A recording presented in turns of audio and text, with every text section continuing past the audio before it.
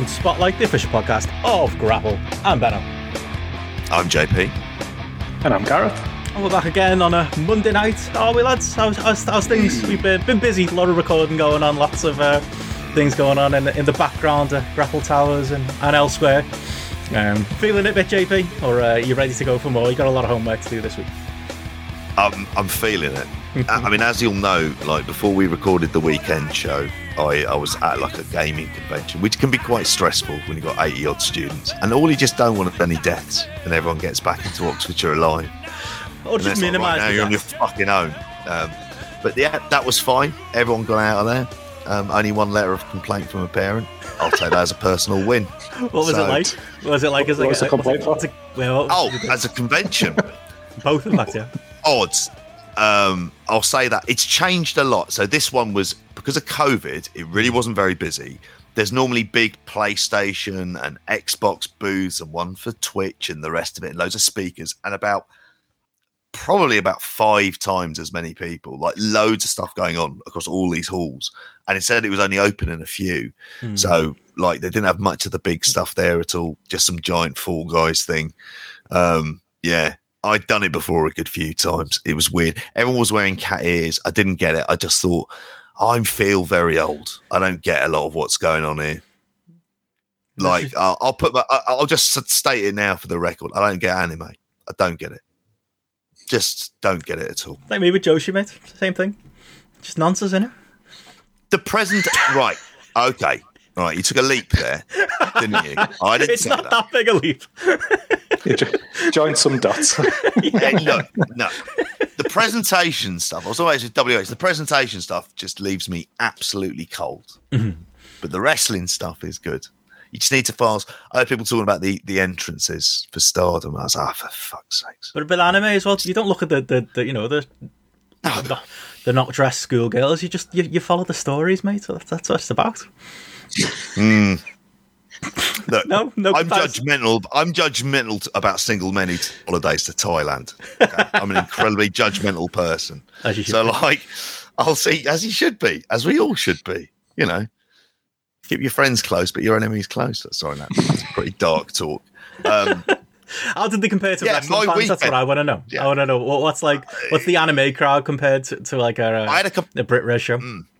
Well, actually, you mentioned that. I had a Kenny Omega T-shirt because he's doing a like Sonic Boom in the T-shirt. You would have seen me wearing it, and a couple of people came up, including a bloke. I told you this, who he's like, I was like, oh, Kenny Omega, and I was like, oh yeah, do you watch AEW? And he went, no, I just watch WWE, me. And I thought, you know where it is? And he's like, oh, it's on too late. And I was like, mate, it's on about 10:45 tonight on ITV4, doing Tony Khan's job for him here, and then. And he goes, I also watched that LDN. So I was like, do you? The crossovers continue. I just thought, I'm not mentioning anything more here. I was like, I don't know, is it good? Is it Groupon or something like you get the tickets from? He's like, oh yeah, my kid who's 10, he loves it. Okay. And I thought, I'm sure the performers love it as well. But it's very, very... Like he said that, and then I made a quick showed my COVID pass, which you have to show in and out of the Excel Center. It was ridiculous. And then went back in. But yeah, got back, recorded with you, watched Ireland Azerbaijan, got absolutely shit faced on Saturday. Spent a lot of Sunday hungover. Did a podcast with Rich Fan and a podcast with you guys. That was my weekend, and then back to work, and I've got no voice. I was kind of having my own gaming convention on Friday. I was in the office over in Manchester, and we finished at 3 and just went to like NQ64 at late in the afternoon there. So they like got in there and realised the one in town or Manchester? In Manchester, and there was like a Super Nintendo that had the Royal Rumble game from Super Nintendo. So I was playing that for a bit. That was a great nostalgia kick. That one. We couldn't wait out for this WrestleFest though, no? Nah, it was that Royal Rumble game. God, I used to play the shit out of that when I was a kid. Hey, I loved that. That's such a good game. It wasn't. It was absolutely terrible when I was playing it the other day. But it was one of those leave the memories alone, maybe. But then I was also playing. I found out one of the young lads in work who's like a big wrestling fan that I didn't know until that day either, because he just we were like scrolling through because I had like an emulator of different games that you could play, and he was like, "Oh, put Royal Rumble on." And like he knew I was a wrestling fan, so he was clearly just wanting to kind of talk about wrestling a bit to somebody. We ended up playing like SmackDown 2. What's it called? Know Your Role on the PlayStation as well. So we were supposed to be doing this challenge and work across various things like Time Crisis and Pac-Man and things, but me and him just sat for a good fucking hour just playing various matches across Royal Rumble and SmackDown 2. There you go. He was a casual wrestling fan who's now watching AEW as opposed to WWE. So the contrast of the Joshi nonsense you were dealing with on Friday. So there you That's go. what you are. Balancing the force. So you're a SmackDown game fan, like back in the day. I'll be honest, like all of those games kind of passed me by. Like I was dyed in the wool, no mercy, and then didn't really care. I believe Here Comes the Pain's good. Like that, I don't really know. Yeah, like I can never. I don't know. I'm that fucking old. I can never remember. Was it on the PlayStation? The WCW game, WCW versus the World. And that's what that's what I was playing. I was playing those games on the PlayStation. I wasn't playing these WWE ones, and the fucking blocky, pixelated characters here. I didn't enjoy them too much. Like I was thinking, this ain't a patch on playing them WCW games where you've got like Kevin Nash, when you're on the selection screen where they're doing like the little the little promos, like don't pick me, leave me alone, leave me and all that shit. Loved all that. Just sit and scroll through them all day. That was Nitro. Like terrible game, but the video clips were absolutely brilliant. You had Raven on there being like, pick me, don't pick me, I don't care. Like all of that. Yeah. Some of the wrestlers put more effort in than others was the thing. WCW versus the World had like this amazing roster though, with all of those like it had like all Japan. It did stuff like that. It was enormous, wasn't it? You'd have Sabu. As a kid, I was human because I bought it expecting all of like the WCW roster, but I didn't know who any of these fucking people were.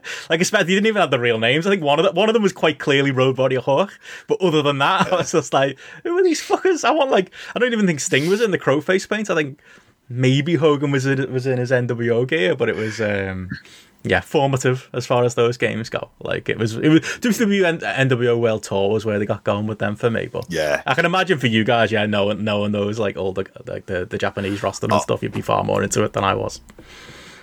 It was a novelty. It was like these people that existed in the Aptomags were like kind of coming to life, and the power slams and the rest of it. It's particularly like Sabu and the ECW. So they did a different kind of move set. So it was kind of interesting. I mean, do you know what? I tried to play Fire Pro recently, and I just couldn't get a grip on it. I just thought, this isn't for me. Like the AEW one, if that doesn't hit for me, I find it very hard to think of a wrestling video game that will. In some ways. I mean, this one it kind of needs to be good given how much they're spending on it as well. It's another opportunity where WWE's been crap for Lord knows how many years already. You can sweep in with a half decent product and sweep up a lot of those fans. Yeah, I've definitely tried like through the years to like the Attitude Era one that was like WWE 2K13 maybe, where I was like, I'll give it a try, or like, there's better reviews for this year, I'll give it a go. No, they're all shite, but yeah, the AW ones does sound like they're going to be attempting to like bring back that kind of engine of World Tour and the great WCW, NWO, and No Mercy type games. What was that? It was the bloke you were talking to. You talked him into following AEW on Pressbit, that Gareth. Like I think that's. He's just watching it. He's already on his own. Okay, that's even better. Because I was thinking of when I was at that WWE house show, like there was some bloke I ended up getting stuck next to me. He wasn't a journo or anything, and he was like that typical fan who was like, is that Rey Mysterio? Is that the same Rey Mysterio as when I was a kid? He was that kind of guy, and he was like, is Randy Orton still a wrestler? And I was trying to sell him on AEW, but I don't think I did a particularly successful job. But yeah, that got great after a little while. I mean, this lad is like 20 or something like that. And I was like, who would you like then? And he was just like, Darby Allin, love Darby Allin, and I was just like, there you go, pulling the kids in. Yeah, like my little cousin's the same way. My little cousin who loved Bray Wyatt, he was constantly like putting stuff on his Instagram page about that. I have noticed he's moved more into like Darby Allin and Tommy End and that. He's hoping Bray's going to turn up in AEW, but hopefully those dreams get crushed for him. But can appeal to those kids one by one. I know Nick from work. He watches AEW. There's a kid in one of my classes who turned up in a Braun Strowman t-shirt. But I mentioned AEW and he knew. He was like, I was like, right, you need to be watching that. So you're watching that tonight. Like, just basically saying to him, watch this. Watch this. I'll be on your side and I'll probably let some shit slide. Like, just because you like wrestling. You'll be like your little favourite. That's how corrupt. That's how corrupt teaching can be, or how corruptible I am, personally. That video game could be a big entry point, though, couldn't it? If that game's really good and people just end up playing it, like if you have got one wrestling fan at uni or something like that, and he's ending up playing with like 6 of his mates and things, as I did, and people just became familiar with it and kind of just helped get people to just know who people were and watch them. Kind of got faith in AW, especially with the money they're spending on it, and a load of the like wrestlers and lads there just seem to be like into the fucking gaming and stuff, aren't they, as well? So you can't, you just thought they're gonna know how to get it right. I think the last game I actually bought was Fire Pro, and I just couldn't. I just don't play games regularly enough now. I like to be able to just get into it. It was so fucking hard. I just couldn't do it. But I think between that, I think the last one was the ECW game. Did you have that? Was that? I can't remember if that was on PlayStation or PlayStation 2. But fucking hell, that was terrible. It was just built on the Warzone and Attitude Engine, wasn't it? They just threw an ECW skin on it, but. That was bad. That was rough. Those games are terrible in general, but that one was like, okay, it's way past its sell-by date, this engine now. Yeah. There was 2 ECW games, weren't there? There was Hardcore Heaven and Barely Legal. Was that the first one? I'm saying I bought it, but it was at the time I had my PlayStation chipped, so it was probably cost me £2. So that money wasn't going back to Paul Heyman. So, hey, maybe I contributed to them going out of business. You're right. It is a big entry point, because if you can make a good game that's just kind of fun to play and people can easily get into it and get a handle on the control system, the key is not to rush it. Ignore wrestling fans who get impatient for it, because you need to do this stuff and release it without bugs, because games like Cyberpunk get all that hype and then they fall into crunch time stuff, and then once that happens you're up against the clock, and it's just like, you just don't rush it. If you put out a great game first time round and people don't have to download like some enormous fucking like update straight away, then you don't end up with like disastrous scenarios like with one of the Assassin's Creed games, Unity. Like, you just see the skull on the face and stuff. Like, you just couldn't play it. It was just like kind of unplayable just because I've been forced to release it. And I just hope with them, because it's their game, just take your time. No need to rush. And when it's good, and adding in extra characters is easy enough. And I'm looking forward to like people like Owen Hart, obviously going to be on there as well, and that's going to be kind of intriguing. What can they do licensing wise? Because they can't put Slammy Award winning Owen Hart. That's true. You can make up another one. Grammy Award winning Owen Hart. Just put him in his WCW gear. Yeah, the bright yellow singlet or whatever it was that he was wearing back then. Maybe that is what the New Japan era Owen Hart. That's what they'll give you. But no, good tie in there, JP. Because speaking of Owen Hart, we have been busy. I think, like I said at the top, these past few days we did record an Owen Hart deep cut over the weekend, which was over on everyone's Patreon feed. So fun trip down memory lane, to be honest. Like I say, I don't think the three of us are the poster boys for Owen Hart is one of the greatest of all time type fans, but we've all got a soft spot in our heart for various parts of his career. So it was fun going back and digging into some of that stuff. Yeah, especially Brett versus Owen. A great feud, well worth revisiting. Some like kind of, great heel work. And it's just like one of the points we put out on the show, like quite early on, is it's like a switch is flicked straight away. And he goes from being like a complete non-entity in WWE dressed up as MC Hammer to being this great sniveling heel and kind of manages to do his run. And yeah, we kind of go through the entire kind of like his entire WWF run, and yeah, I really enjoyed recording times, and it was yeah, I was gonna say, like, as much as like none of us are like, oh, he's the greatest of all time, like you can't help but look at like 94 and 95 and the dredge around them and stuff. And I said on the pod, it's great that like him and the likes of like 123 Kid came in and upped the work rate in the company, and there were definitely moments where they could have done a little bit more with them than they did. I think it was just most reflective of that time period. That was when we were looking at that, like 2 years when you had the two tag teams, like the Yokozuna tag and then the Bulldog tag team, like the year later. And then you were like looking at their opponents and things like as you were going through and looking for matches to potentially watch for that period. And you're just like, fuck me, there was some dross in the WWF at that time, wasn't there? Oh. And you just think for them to be like banged into tag teams there, and fuck me, there was some shite. But no, it was great. It was just so enjoyable. Just, you know, probably just for that kind of almost the two Bret things bookending it, the feud with Bret, and then they get back together with Bret, and the Hart Foundation run with the five of them at the back end.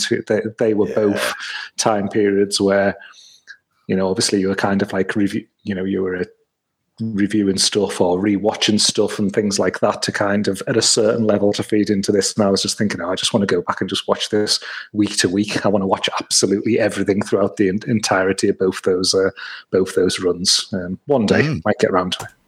There you go. Yeah, like we say, we've got some cleanup we could maybe do at some point, you know, and Owen Hart outside the WWE mixtape or something, you know, we could look at some of that WCW stuff, some of that Japan stuff, some of that stuff in Canada. There's definitely room to move there, but as you said as well, coming up, no rest for the wicked, lads. We've got to right on their heels of that. We can officially properly announce now we are doing the Bryan Danielson mixtape with our mate Jamesy, coming back to the Grapple Network for one night only to talk one of his favourite subjects. I say one night only. We'll see if we try and lock him in here. We talked him into doing the World Transfer Window, and like we've now talked him into doing a Danielson podcast. Who knows what we might try and talk him. Just when he thought he was out, we pull him back. You'll find himself here every Monday now with us knobheads for 4 hours. But no, that should be a great time as well.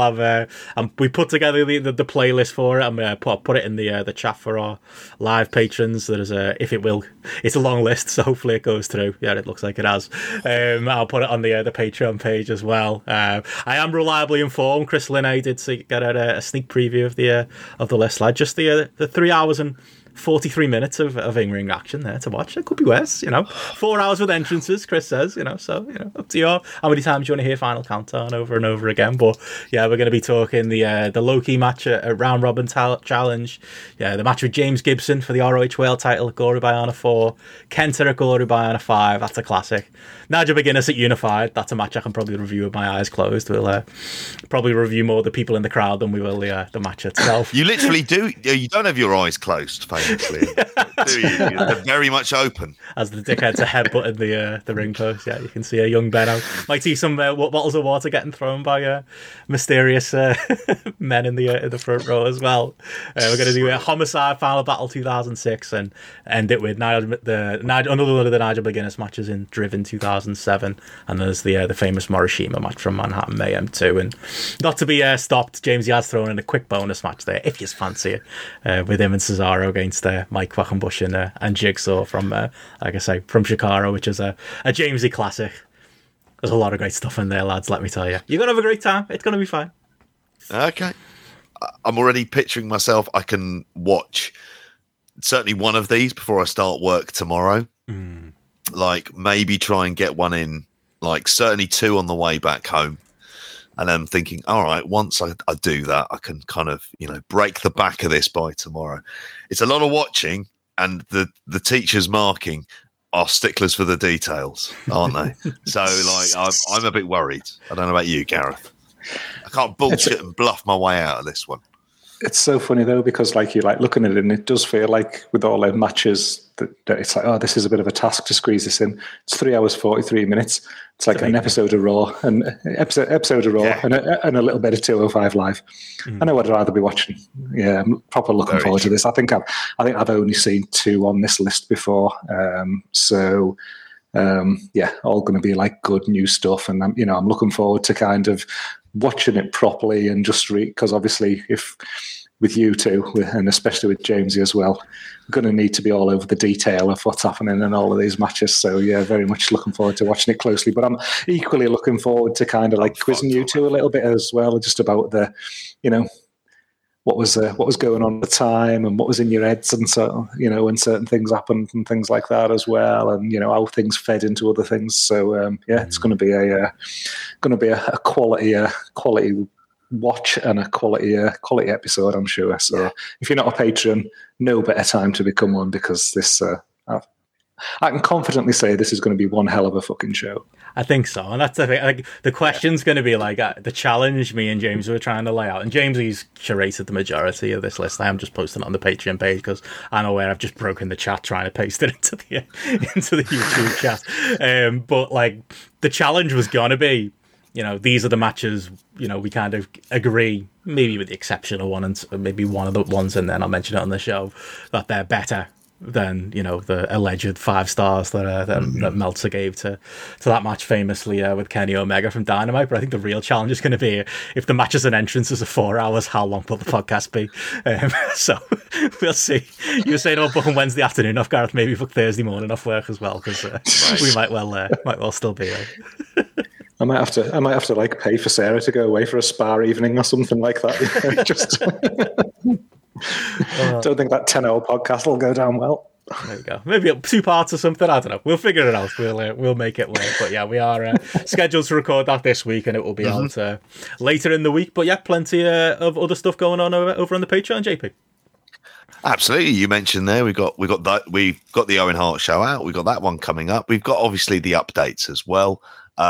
And actually now a bit of a back catalogue. I know we're planning on doing a couple of other shows as well before the end of the month that we were talking about. But you'll hear my 10-minute updates, pithy results, along with sort of, I've got to do Raw results in the morning. Fuck.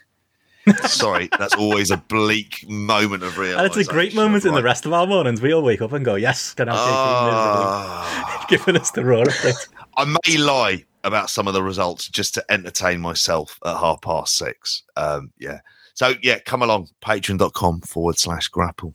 There you go. And yeah, plenty of ideas going forward. We are circling back round. We've got Patreon Kings of the Mountain to hit up with some more suggestions for theirs. Robert Broccoli is going to be up next. Just gave myself an idea, to be honest. That conversation we just had about wrestling games as well. We should definitely have a full conversation about that. It'll mainly just be me raving about Revenge and No Mercy and the likes. Maybe we can draft Matty in for that as well. He's a big fan of his wrestling games. But yeah, plenty of stuff coming up over on that side. But yeah, we should get into what we are here to talk about this week. And fuck me, we got a lot of things to talk about. We did a busy weekend show on Friday talking about the Patreon, JP, and I think I realised until Friday how much wrestling was on this weekend, and it's kind of like a hodgepodge this week, isn't it, of different matches and bits of shows and stuff to talk about. But yeah, there's plenty there.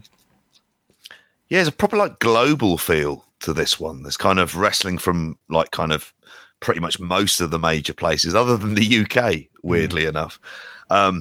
Although, we're going to say it now, none of us have watched any G1, which is I just assumed you two might get away with it. I'll be like, they can talk about it. I'll just pretend I'm going to watch it next week, and then the finals will happen, and everyone will forget, and I'll never have to do it. That was my plan. Some people will get pissed off. Look at them, not even fucking reviewing the G1. As I said in the pre-show, tell me what is the unmissable G1 match I have to watch. Tell me which one it is. I've seen the early ones. There's stuff in there that's clearly good. I think, talk of the Great O-Khan, I'm all right, let's not go too overboard here. He's had he's not using the Mongolian chops as much for a week and a half. Let's not lose our shit. So yeah, it's not something that we've watched, but we have kind of gone all over the place. Normally AEW, obviously, it does happen to be the hottest wrestling promotion in the world. Back to Noah again. Back to Stardom again. Oh, you watched our old Stardom? friend. I didn't realise that. I did. I don't think you lads. Yeah. Or just the main event. Was that when you were at the convention? Oh, don't. That was just his cosplay for the convention. No, it fucking. You want to shoot? I'm not doing this again. All right. I have to justify myself here yet again. You two watched MLW as well. Yeah, it's a real a tag match from AAA. There's just so much stuff. GCW. God, yeah, forgot about that. GCW. Mm. And I haven't watched it, but Daniel Garcia seemed to be wrestling every minute of the day this weekend as well. He just was non-stop. Oh, he is the wrestler of the week this week. Definitely. I think that's I think the Punk match from Rampage is probably my match of the week, or at least it's up there. Saying that there is a fair amount of competition too, but yeah, he had a couple of bangers over on IWTV I've seen as well. But yeah, let's start with that. Let's start with AEW and do a quick AEW catch up. Usually I'm like thinking, we got to get the AEW chatter in because there's another Dynamite coming up on Wednesday, coming around the corner. Isn't one till Saturday this week, lads. So yeah, that works out well for us. Less time to watch before next Monday, but it's I'll take a couple. We get to preview it. Oh yeah, do that on there you go, another cheap Patreon plug. Do that on the on the Patreon preview show. Oh yeah, we also do a weekend preview show like every week, every Thursday, every Friday even. What the fuck am I on about? That I normally listen to on a Tuesday because it's avoiding spoilers for everything that I'm on to catch up on 3 hours before we record today. But still a good listen, even if you listen retrospectively. You're a completist, mate, and I respect it. But yeah, obviously we start off with some AEW, and yeah, it was pretty newsworthy Dynamite. We talked again on the weekend show a bit about the rating for it on Friday, JP. But all in all, despite that being maybe a slight disappointment, it was a very, very good show again from AEW. I think that kind of goes without saying now with these Dynamites. But yeah, I thought we talked last week about how I was quite skeptical that Hangman Page was gonna come back and be the mystery man in the ladder match in the main event. I think part of that is the fact that we've all been burnt so many years by WWE that you just don't believe a wrestling promotion is gonna do things competently, and you don't believe that things that make fans happy are actually going to happen. But they did, and yeah, I think that's the main talking point coming out of Dynamite. There's plenty more to get into as well. It was a very good show, but yeah, Hangman Page is back, Gareth, and yeah, we're heading back towards the presumably the Kenny Omega match we didn't get before, and I'd say it was a real good sign that when he came out there as well, so obviously even we've had a couple of things to say about the sheer amount of debuts happening in AEW recently, and a lot of like new faces and the like. It was definitely nice to see him come out and get as good a pop and better than pretty much any of those debut pops we've heard recently, or at least it was in the conversation. That man is still over.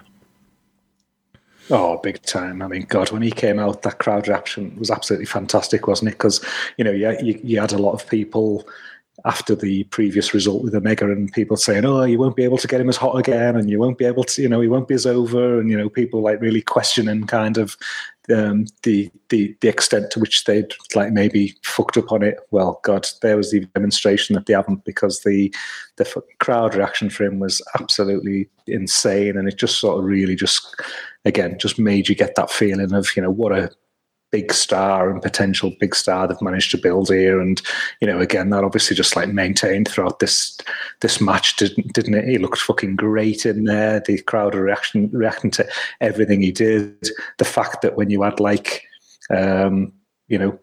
Moxley going for the paradigm shift and Moxley with the chair shot and things, the crowd are booing Moxley because they, Hangman's so popular with the crowd, and that's the first time I've heard Moxley getting any negative boo reaction or anything like that from an AEW crowd as well. It just really demonstrated what they've got here. And then inevitably when they do, push the button on that, and I've got no doubt in my mind that he's gonna be the one to take the belt off Kenny.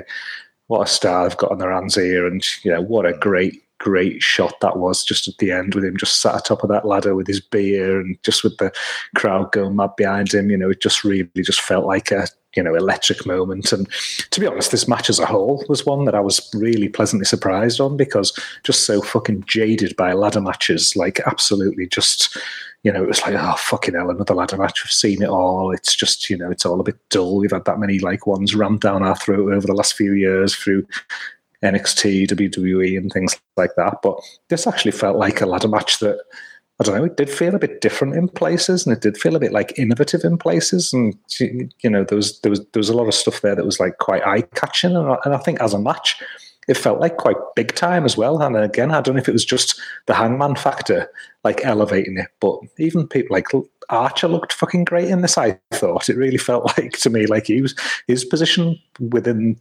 the roster was like elevated by his performance in this match as well. And yeah, what a cracking into the show. I think again it was just one of these, as you say, when the rating came out, it was just a bit of a disappointment that not as many people got to see this as were watching the show kind of 2 or 3 weeks ago. Because it was a fucking really enjoyable. Yeah, it was, and like I say, I went. I mean, I feel harsh on it. I went 3.5 on it. I think for me it was, it was all about the Hangman moments at the end. There was some crazy fucking bumps in there. Don't get me wrong, like that. Pac putting his life in the Hangman Page's hands was unbelievable, and that Andrade willing to take that ladder bump on the outside as well was crazy as well. I don't know. I think I am. Share what you say, Gareth, about being burnt out on ladder matches, and I think it's not even AEW's fault. I think that's NXT's fault for having 26 of the fuckers in the last year or so of the old black and gold brand. But there was still plenty to enjoy in there, and like you say, everyone in there was over, and like I said, JP, it gave us the happy ending we wanted. It did, and that's ultimately what he needed to do. I'm less on the match than you two because I'm so entirely jaded with ladder matches. I look at this and I kind of think of WWE, and I don't want to think of them. Even though I agree with the general points about there being like some stuff in here that's a bit more memorable as well, but it was all about the pop, and it was all about the fact that the audience were completely back on board with Adam Page. It looks like that's going to be the main event of Full Gear, which I wasn't expecting in some ways. I'm kind of like, I thought they were going to go back to Bryan Danielson, but fine, because I'm assuming he'll be in that world title tournament and he'll be winning that, and it means he'll probably have some great matches in the build up for that tournament over the next few weeks, which I'm completely fine with that in the build up to it as well. So like, in a sense, I was just glad that they had that kind of pop. At the same time, I mean, like, for the number it did, this was the highest rated part of the show as well, which does kind of reflect that Hangman himself does always have that kind of positive impact on the ratings. But the Rampage ratings come through, and that's very poor. It's like 502,000. So, like, they'll be having a look at that, but I don't know if there's any mitigating factors that might well have affected that as well. He's just making his best excuse. But yeah, sorry, back to this match. Like, is it the right moment? The only thing I come away with, is it the right moment to put the title on? I'm wondering. Adam Page. Because it's only in a few weeks, isn't it? It's like, is Hangman Page going to be champion in 4 weeks? Like, I don't know again. Like, I don't want him to, I don't know if like him losing again is particularly where I want to go with this. Like, but yeah, that maybe is part, as well as like the fact that WWE have let us down for so many years, that you don't expect a promotion to give you what you want, which is Hangman Page to be the mystery man in this ladder match and get right back at Kenny. Yeah. Don't know if it still feels soon, doesn't it? I don't know when I'd want it in that case, but yeah, there's obviously the more Danielson matches on the table for Kenny as well. I suppose you can do stuff with Hangman. I tell you, I mean, the one thing I hadn't picked up on, I only saw people talk about it after the fact, is that the Dynamite after Full Gear is in Hangman Page's hometown as well. So if he's not willing to think, St. Louis, isn't it? St. Louis, yeah. So I mean, like, it'd be brave not to do it, but I don't know if it's guaranteed. Time limit draw at Full Gear and rematch the following Dynamite in his hometown. Win it in his hometown. Maybe. That'll be I haven't just done the draw with Brian though. Are they going to do it again? Like, yeah, I don't know. Maybe they'll just go for it and just give him it, and pull, because we have waited a while, but I don't know. Part of me thinks there's definitely more story there, isn't there? So I wouldn't be surprised if there's another direction. I kind of wanted like Kenny to almost go through a few more challenges. I know that's kind of a risky deal, but I kind of wanted him to beat Danielson first, because I think that would be like kind of better way. And then you get to Punk, and then you get to Adam Page, who at the end is kind of built it up, and he's like the last guy standing. Whereas these two massive stars have come in and failed to beat Kenny Omega, and then he's going to be the one who does it, because fuck me, then you're elevated, aren't you? That's as much as they could possibly do with that. But then we're in fantasy booking territory with that type of stuff. I'm sure if they go with Adam Page, they'll do it well. I always worry about booking baby faces on top though, because again, like you say, been burnt by WWE, been burnt by poor booking, and immediately the first feud isn't good. And do you know what? We had that with Britt Baker as well, where Kenny Omega wasted half his title reign messing around with Orange Cassidy and Christian, so I don't know. That's and it does though. It feels like that's just getting going as well with Kenny as well. So like, okay, finally we're having big Kenny Omega matches. It'd be almost wouldn't want to take the belt off him, but I wouldn't want to derail Hangman again with all of this momentum. It's definitely a tough one. Be interesting how they tell the story as the weeks go on. But I was going to say, like, otherwise on Dynamite, obviously got a lot to get into today. But all the highlights from the show. Obviously, we kicked off with the Elite and. Speaking of which, in there with Danielson and Jungle Boy Luchasaurus and my favourite Christian, that was a fun opener despite the singular botch in there, which they made the most of. To be fair, I kind of enjoyed that with Luchasaurus. Kind of like, I think you can get away with that when you're the heels. It's like you can use it for heat, and they did rather than go back and just rerun the spot, which might have been one idea. I kind of enjoyed them just lapping it up and enjoying the fans getting on their backs. That is one thing you can get away with heels that you couldn't get away with as baby faces. But a full match otherwise, and one of a couple on the show.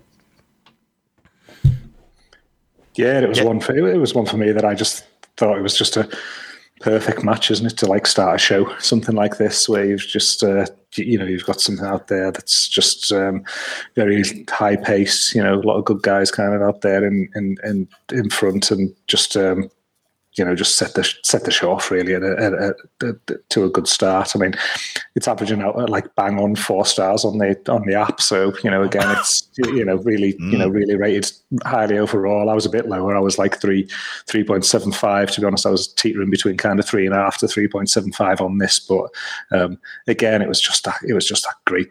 Just showcase for a lot of these guys, and it just sort of set things up for different elements from a storyline perspective moving forward and things. And like you say, just a lot of fun. And sometimes it's kind of like one of those that I sometimes think with AEW is they give you these matches where you can kind of just like sit back and just sort of just take it in and enjoy it, and it's just at the pace it is, and they get the crowd into it, and it just makes like the TV so enjoyable from that point of view. And I just think with this, and with my enjoyment of the ladder match, I just thought again there was another great kind of like bookend to the show with both of these matches that were in there.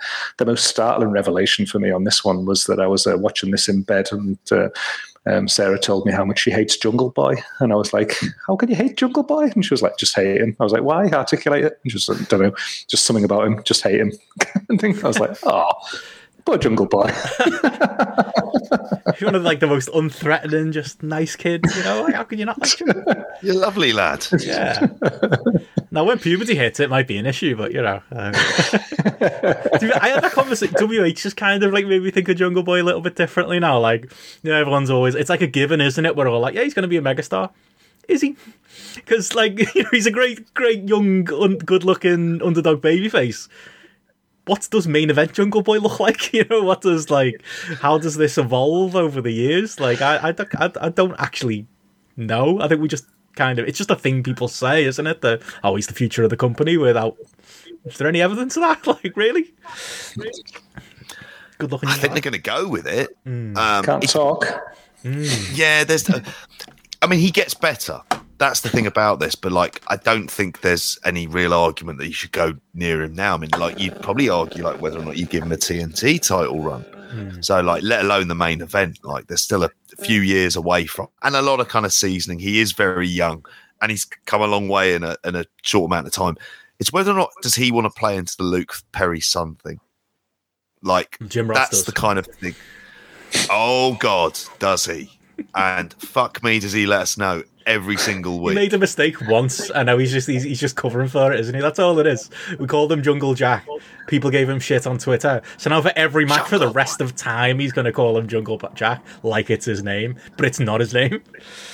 Jungle Jack. At least it gives him an out for when he isn't a boy anymore. That's true. Jungle Jack. Maybe Jim Ross is thinking ahead. Yeah, there you go. Yeah, maybe he's right. Work on his upper body, then he'll get in the hunt. There's probably those kind of little pearls of wisdom it would give him as well.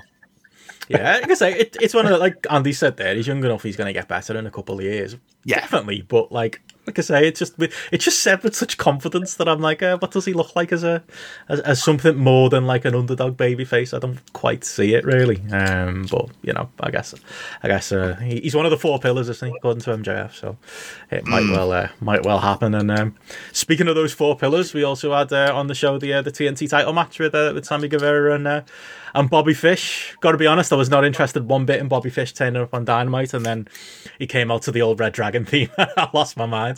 That was fun. What a fucking song. I love that. I don't know if we were at the PCW weekend and they did, Gareth, where they played it like 300 times in the same weekend. It burned in my brain from those weekenders. So that got me a little bit more into it. But, you know, as a match, it was perfunctory. It was, for me, 3-star match. I'm kind of like, you know, not a Bobby Fish fan. The music made me think, oh, maybe, you know, and there was definitely stories this week that he was a young buck hire, which makes you think, oh, maybe if Kyle came in at some point and they were a tag team, I've got no problem with adding another tag team to the tag team ranks. That could be something. I think maybe the argument's going to be he's more of like, you know, a veteran type to, like a, you know, for his faults on my hand, a Christian, you know, a veteran type to be in there to, you know, bring up the likes of a Jungle Boy and the like, and be a solid set of hands, a mechanic in the mid card, I suppose, might well be his role. But, you know, wasn't anything fancy here, was it? It was a solid 3-star-ish match, and I do also have some doubts about my personal interest levels in Sammy Guevara as TNT champion. So yeah, it wasn't the most exciting start as solid as it was. I think, though, it still has novelty value, if you see what I mean. And sometimes, actually, I think with Dynamite that it does kind of follow the Mookie Ball structure perhaps a bit too much, but there's still a novelty value in bringing in someone who's just effectively an outsider who people would recognise from NXT TV. If he's coming into work with, like, the kind of really young talent that needs seasoning, then, like, I think that's good. But to be honest, the place on him for AEW is going to be places like Dark and Dark Elevation. Frankly, I think that's kind of where he should be at this stage of his career. Of the Undisputed Era, he was, you know, very much the fourth wheel. Like, you know, he wasn't the, you know, 10 he was like very popular as well, I think. Yeah, exactly. And he, you know, a tag wrestler fundamentally for it. But he has a role and he has a place. I'm not going to be like kind of slating him. And I think he knows that as well. Like, and that's where you want him to be, is, you know, working with Lee Johnson on Dark Elevation. Just say, for argument's sake, that's kind of the role that he needs to fulfill at this stage of his career.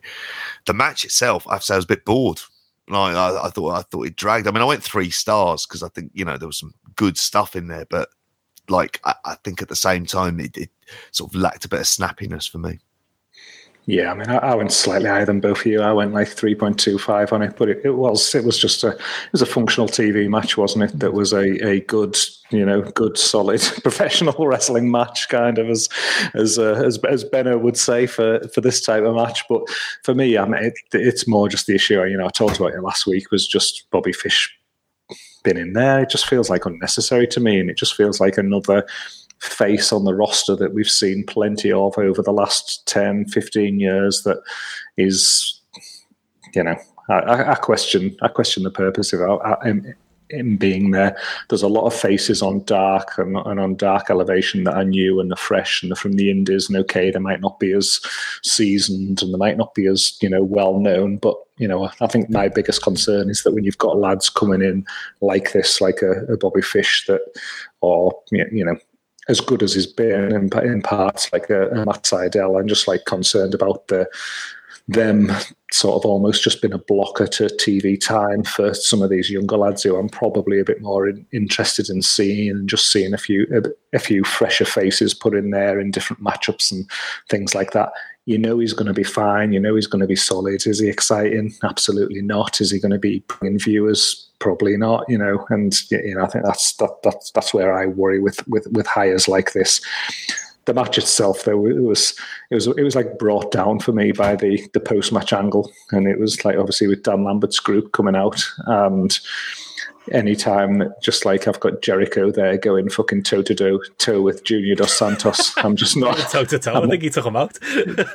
I'm not having that. Like, it was just, I was just like, fuck off, because it was the same last time as well. Like, Jericho kind of got the better of him last time as well, and then, you know, it's still like that UFC title run's still very fresh in my mind. And okay, years have gone by and things, but yeah, fuck off, Jericho. It was, I mean, the one thing I'd say is it was fucking over. Like, the reaction to it, like, I think I said to you, JP, on Friday, like, I was honestly, like, thinking the fans are swearing here, so they've, like, turned on the heat machine, you know, the boo machine, so they can drown them out. That's how fucking loud it came across. Like, I'll get, like, for it not really working for me and the Dan Lambert stuff, totally agree. It's just flat, really, and, you know, it's been downhill since his first segment. It got over massively with that live crowd, like to a level that I didn't think was possible with this feud. You know, maybe they're all big Junior Dos Santos fans like you, JP. Maybe that's what it is. It's wacky as fuck, and I'm kind of loving it. It's got that kind of big match at Tokyo Dome where they put, like, you know, those Gracie brothers in, and it's just like some wild shit. I'm just actually looking. I've had a notification from the Athletic, like Masvidal is fighting Leon Edwards apparently on UFC 269 December 11th. So I was thinking to myself after this, because they got a big deal of Masvidal at ringside, I can't see how he's not going to get involved. I can't see how UFC are going to allow him to do anything, particularly the winner of that fight against Leon Edwards will be fighting for the welterweight title against Usman.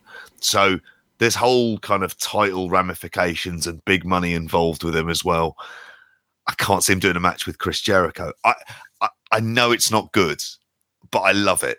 It's wild Monday Nitro. What fucking kind of angle is this? Wait for Tyson to turn up. Get it just go mad. Have Shaquille O'Neal turn up. What the fuck? Why not? Have Jorge Masvidal deliver a knee to Shaquille O'Neal. People will remember that. They'll be like, what was going on for a while? There was a wild television program where they had crazy stuff there. Paige Van Sant looked to get her in there as well. She appears to be loving it out there. And she's not in UFC. I think she does like bare knuckle fighting, which is odd when you see her. That's the kind of route that she'd go down there. Don't get me wrong, I'm loving seeing it. It's so good just for like just that different side of things. But I just don't want to see Jericho fucking getting the better hand. I know it's got to be presented in that way, but like, come on. He'll be pinning Ethan Page or Scorpio Sky. That's it's not like Lesnar versus Cain Velasquez, who's returning to AAA. He'll be back. He'll be in AEW before you know it. He's another one. He teamed with Cody didn't he, last time he did AAA. He'll be around, I'm sure. Yeah. What did you guys make of then the announcement of the TBS title and the Shida Serena Deeb match? I thought Shida Serena Deeb was a pretty good match. I like the idea of turning Serena heel. I think that gives her a bit of direction, gives you know the division a little bit more, you know, another primary character to give it direction. I'm not sold the division can carry a secondary belt.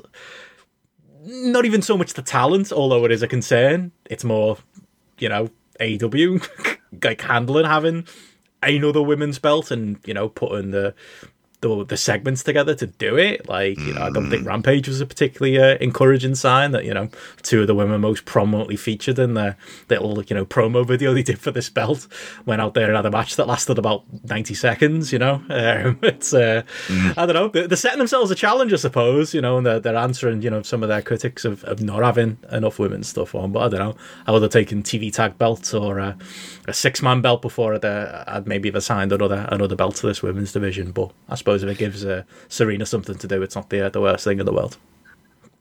Yeah, I mean, it was one of them where I was dreading it being a 6-man belt. Like, I really don't want to. I really don't want to see a 6-man title. Like, I can't stand it. You just get these contrived 3-person teams put together for short periods of time, and they never. I never like that in that situation. I was praying to God as me and JP have both talked about plenty over the last few months that it was going to be like a secondary tag belt. So it was kind of the middle. It was kind of the middle ground of that for me. That I thought, well, yeah, it shows a commitment to the division.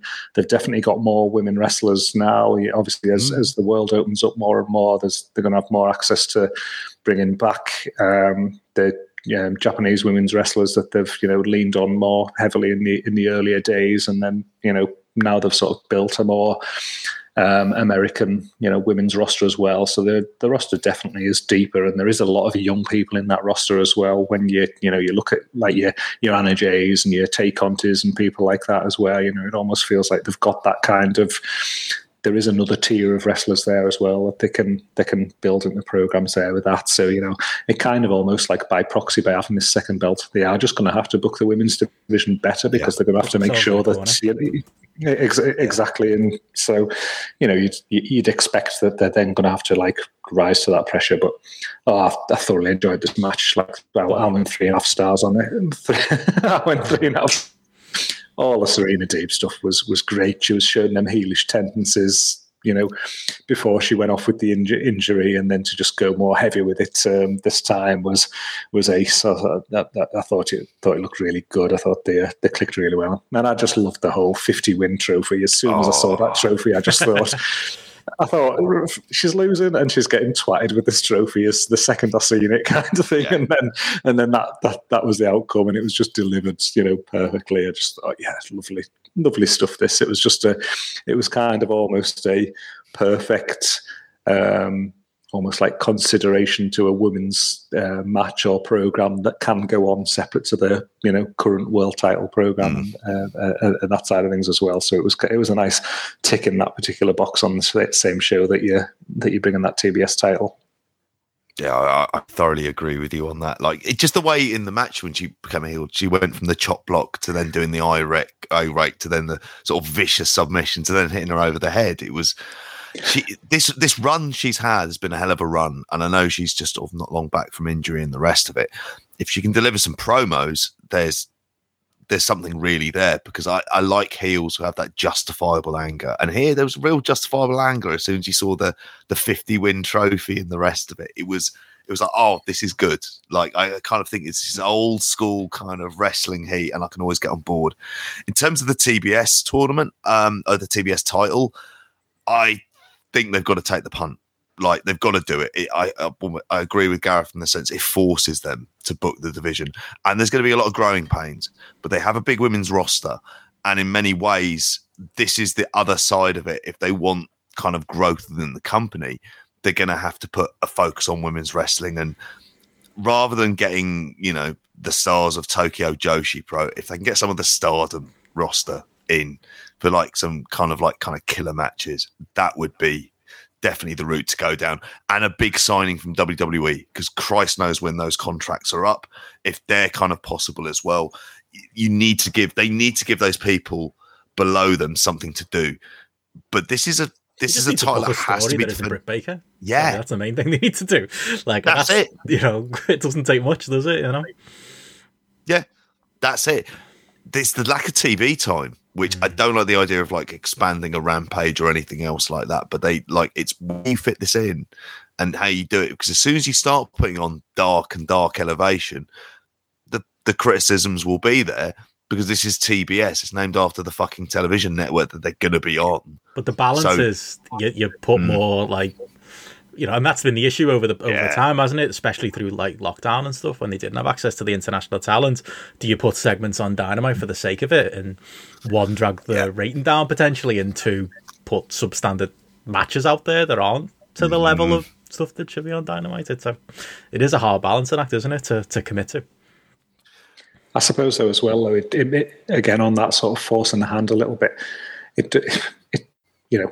people will be drawn, and people still will watch won't switch the channel off if the characters are compelling, if the storylines are compelling, and there is, obviously, work rate's one thing. It can't be a match that absolutely shits the bed by any means, but if they can actually build storylines and characters that people are interested in and do make you worth watching, then you will stick with it, and you will change it. You won't change the channel, and then there's more scope for them to then include more women's stuff there. So it's almost like the onus is on them to some degree to it's a little bit chicken and egg, I suppose, in some ways, that they've got to develop it and give it that status to then be able to retain it and maintain it on screen. And, I think they've definitely been trying. Obviously, they've put the big emphasis behind Jade Cargill, who's obviously got like natural star quality. I think having like Serena Deeb be here as like a genuine heel, especially in an environment where you've got Baker, who's a heel, but she's not really, kind of thing. I think that's a definite plus and a bonus to the roster there, as well as a lot of the younger talents who do seem to be over to some degree as well. So I think it's there, like in front of them to do something with, but it's all going to boil down to the execution, and again it is that kind of you've almost got to do it to enable it to become bigger and become more established as well, really. So then as long as they do that, then surely the long-term benefits can only be positive. Definitely. I think... Oh, go on, JP. I was going to make one point in terms of the storylines. I think the issue they have is, one thing they've created their own little universe, pardon the pun, where you understand how people interact with each other. There's a lot of group dynamics and kind of little sort of, whether it be formal and informal factions. You haven't really got a lot of that on the women's side. No. There's a lot of kind of individuals who come in. So what they need to do is they need to start kind of matching people together in terms of what are the dynamics between a lot of these people, like the dynamics between, I don't know, a Red Velvet and a Ruby Soho. That really isn't there. Whereas on the men's side, there's lots of that stuff, and that stuff is really clearly established. And it's the kind of what you do with the storytelling. And I think that's why Anna Jay and Tay Conti get over, because they're familiar because of Dark Order. So you kind of understand who they are and their roles and why they're there. And do all right, don't they? Yeah. And then you get the relationship between is it the tag team between Tay Conti and Anna Jay? You kind of get that stuff. And I looked for them to be kind of very much faces of this TBS title. People who are going to be kind of constantly around. It's designed for them to give them big moments to prepare them for world title wins. I was going to say, any other highlights of the show? I suppose Arn Anderson threatened to set fire to things. There's that. What's going on with this storyline? I loved it. It was fucking great. I tell you what a great job they've done in a fortnight of making you forget about him, like being so old that he fell off the ring apron. And they've just totally like flipped it the other way, that he could have been, that old man falling from the ring. Now he's fucking psycho Arn. On Chopper Anderson. Yeah, shooting people and burning shit outside people's houses and things. Like, just, I'm here for this Arn Anderson, definitely. It's fucking great. He's not taking Cody's shit either. He's like Eric Bana in the film Chopper. That's what he's doing, is acting like a fucking psychopath around the place. He'll pull his dick out in a segment and have fucking steel teeth. No, that's Rick. Cody had the great line though, where he was like telling, I can't remember the exact thing, but it was when he was trying to get him to put the tie in or whatever, and he was like, "What are you going to do? Shoot me?" That was good. Your Glock. I was laughing my head off at that. I was like, "Oh, great line." Yeah, interesting to see where that goes. It was always like, obviously, the building back to Aleister Black again. I love that segment with Aleister Black turning up on Dynamite as well. Definitely had a mini heart attack when the lights went out and they came back on. Just for a moment, it's like, oh fuck, it's Bray. Like, I honestly, like, at that moment, it's the mask. But I've got to remember, he is the mystical guy at AEW. It's we can be hopeful that Bray and Braun and whoever else they decide to bring in isn't happening anytime soon. But I thought that was good stuff too. So there was the Punk promo, but we can talk about that, I suppose, with Rampage in general, because I did think over on the Rampage side, I think that was a big highlight of my week. Punk and Daniel Garcia. Really enjoyed that as a match. I went 3.75 on Grapple. I was kind of hovering between 3.75 and 4. It was much because I enjoyed it so fucking much. I just couldn't quite justify the 4. I just enjoyed it just being this fun opening match with, we talked about it on the O&R podcast, like how Punk is basically channeling like classic Bret Hart with a bit of a MMA influence these days. It's I've got some criticism about the Punk run so far, but I can't criticize the individual matches. I'm having a great time watching these matches, just watching him sell, the limb work of Garcia, all of that in the match. And like, he's telling like these smart little, 10, 15 minute stories that are, you know, akin to a Bret Hart, where like a little thing that happens earlier in the match, you know, pays off later, and there's all kinds of like unique little like combos in the match and an offense in the match. You know, you can pull out a pile driver here. I love the story of him, you know, using the Anaconda Vices like as another finisher. I even thought he looked good in the tights this time without the silly bright blue kick pads. It was fun to watch, to be honest. And yeah, maybe some of my criticism of Punk in AEW so far kind of goes on the back burner when a match like this happens, and it is just so fun. We also need to remember, like, this is what his third match back in like 7 odd years. It's crazy. That's pretty insane, actually, when you think about it for that.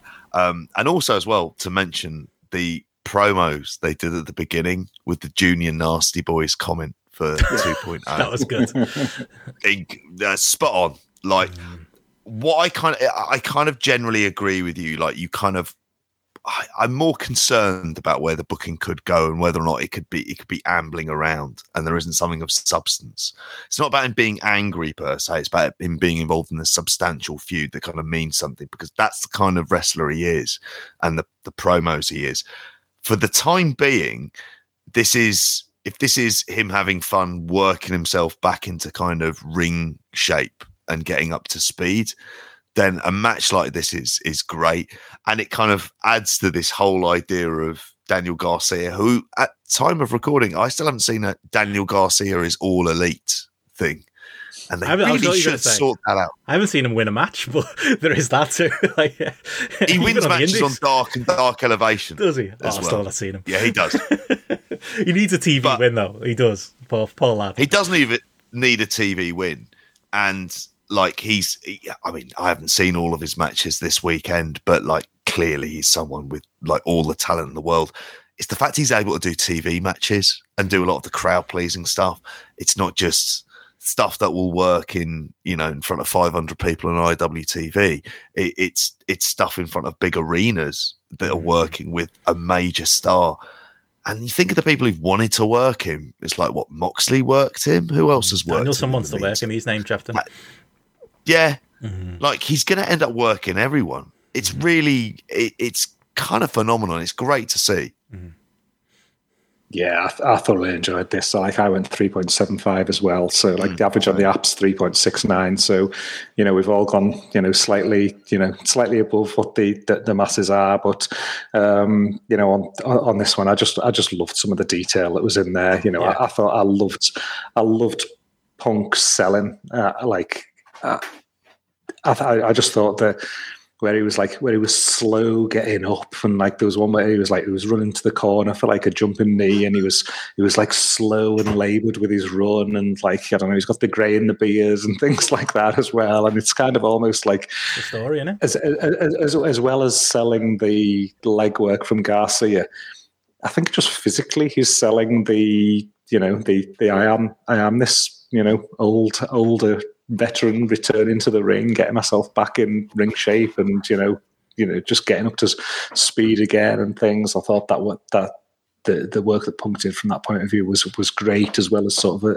a lot of the detail in some of the early grappling exchanges. I loved the bit where he hit the Pepsi twist and then he had the near fall, and then like Garcia put his leg behind Punk's neck as he kicked out, as if he was going to go and try and stick a submission on, and then Punk move in. It's just a great little,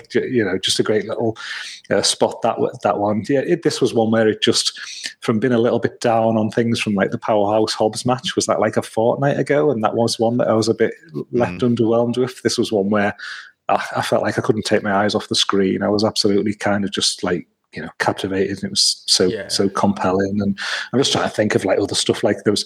I loved the bit where Garcia went for the single leg and Punk just hit that huge knee strike to the face. That just looked fucking great as well. It was they just sort of clicked together, and like Garcia just for his age and just sort of in that, it can't. Okay, this is Rampage, and it's a match at that.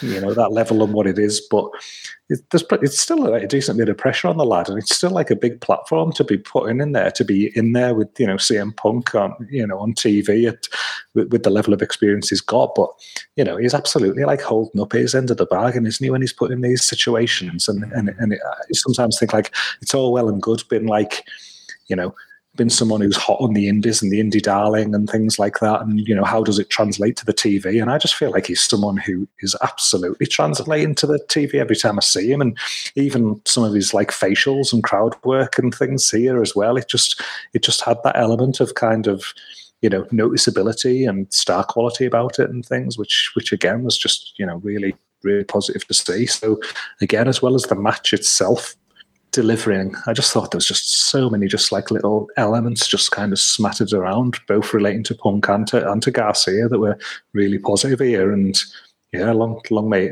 it continue. You know, I think if you know, again, if this is one where, you know, if this becomes built in as an element of the mini program, I'm totally there for it. If this is where Garcia is just working this type of match with other experienced pros, great. I'm all for that as well, really. So it's you know, definitely enjoyed that more than I enjoyed anything on Dynamite as well. You will love the Garcia Alex Shelley match once you get to it. Like, that is like right up your street. Very similar to this kind of, you know, veteran versus younger wrestler. Both in that one, they're kind of both selling for the majority of the match, but it's just great, like detailed technical work in front of, you know, a smaller crowd. So maybe it gets a bit more intricate for that reason, and they got a little bit more like indie creative license. But it was startling to me kind of watching the two matches and just seeing like saying that the majority of stuff still works like in front of this big audience and in front of like a, you know, big AW audience, and watching it on like, you know, proper TV and a Rampage. It is great just to see that, like, Daniel Garcia kind of just be like this like out of nowhere, you know, this great hope, you know, as far as like indie wrestling goes, and as far as someone who can, you know, deliver, you know, in whichever scenario he's in. While I'm here, I'll mention I watched the Suzuki match as well. Didn't quite enjoy as much. It was more felt a bit more like Suzuki didn't know who he was in there with. Suzuki kind of was pulling him to the outside and making him brawl with him, and they eventually got to some technical stuff near the end of the match, but you could tell like it was like, you know, if Suzuki had gone in knowing a bit more about him, I think it would have been a better match. But that was fun too. I mean, he's just had a crazy weekend, you know. You think those two matches, the match with Davey Richards on Sunday night as well, the week this lad's having, like, I don't know if it's, you know, I agree with you, JP. I want to see him get signed by AEW, but on the other hand, I kind of like him being this outlier who is able to, you know, fill his weekend. Like, I don't know who said it, but like every weekend for Daniel Garcia right now is like WrestleMania weekend. You know, he's like working like 3 or 4 shows against 3 or 4 name value guys. Like, maybe that's better than him being there full time. Oh, absolutely. Like, that's the thing I think with AEW you can get that Tony Khan would get, is this guy needs to be out there, like kind of earning this reputation. You want him to come in as the hottest wrestler on the American Indies, and you can play into that. I think that's a great promotional tool. You have him go and work all of these different places. I think that's like something you would want as part of his contract, rather than having him kind of exclusively there for AEW. And I think they kind of want to do that for a lot of people, really, is to give them that little bit of license to be able to go outside of it. Because I think that's for him and Wheeler Yuta, for example, being the two kind of most obvious people in recent times, and Lee Moriarty, who they now have signed. They need that name. You don't want them spinning their heels on just doing dark and dark elevation and losing on TV, because then it creates, you know, you're creating that kind of tiering system, and he makes them less interesting. Whereas every time Daniel Garcia is on, there's like this pocket of hardcore wrestling fans who are very aware of how good this guy is. And he's 23. He hasn't had a Japan tour yet.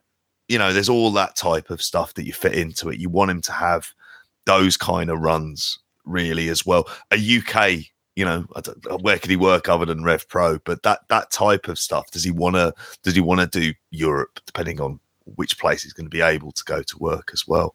So yeah, I wouldn't say like, you know, have him there, have him under contract. It's like what we'd said about Adam Cole, and we got that massively right by not putting him in the company for like 18 months. You said it, not me.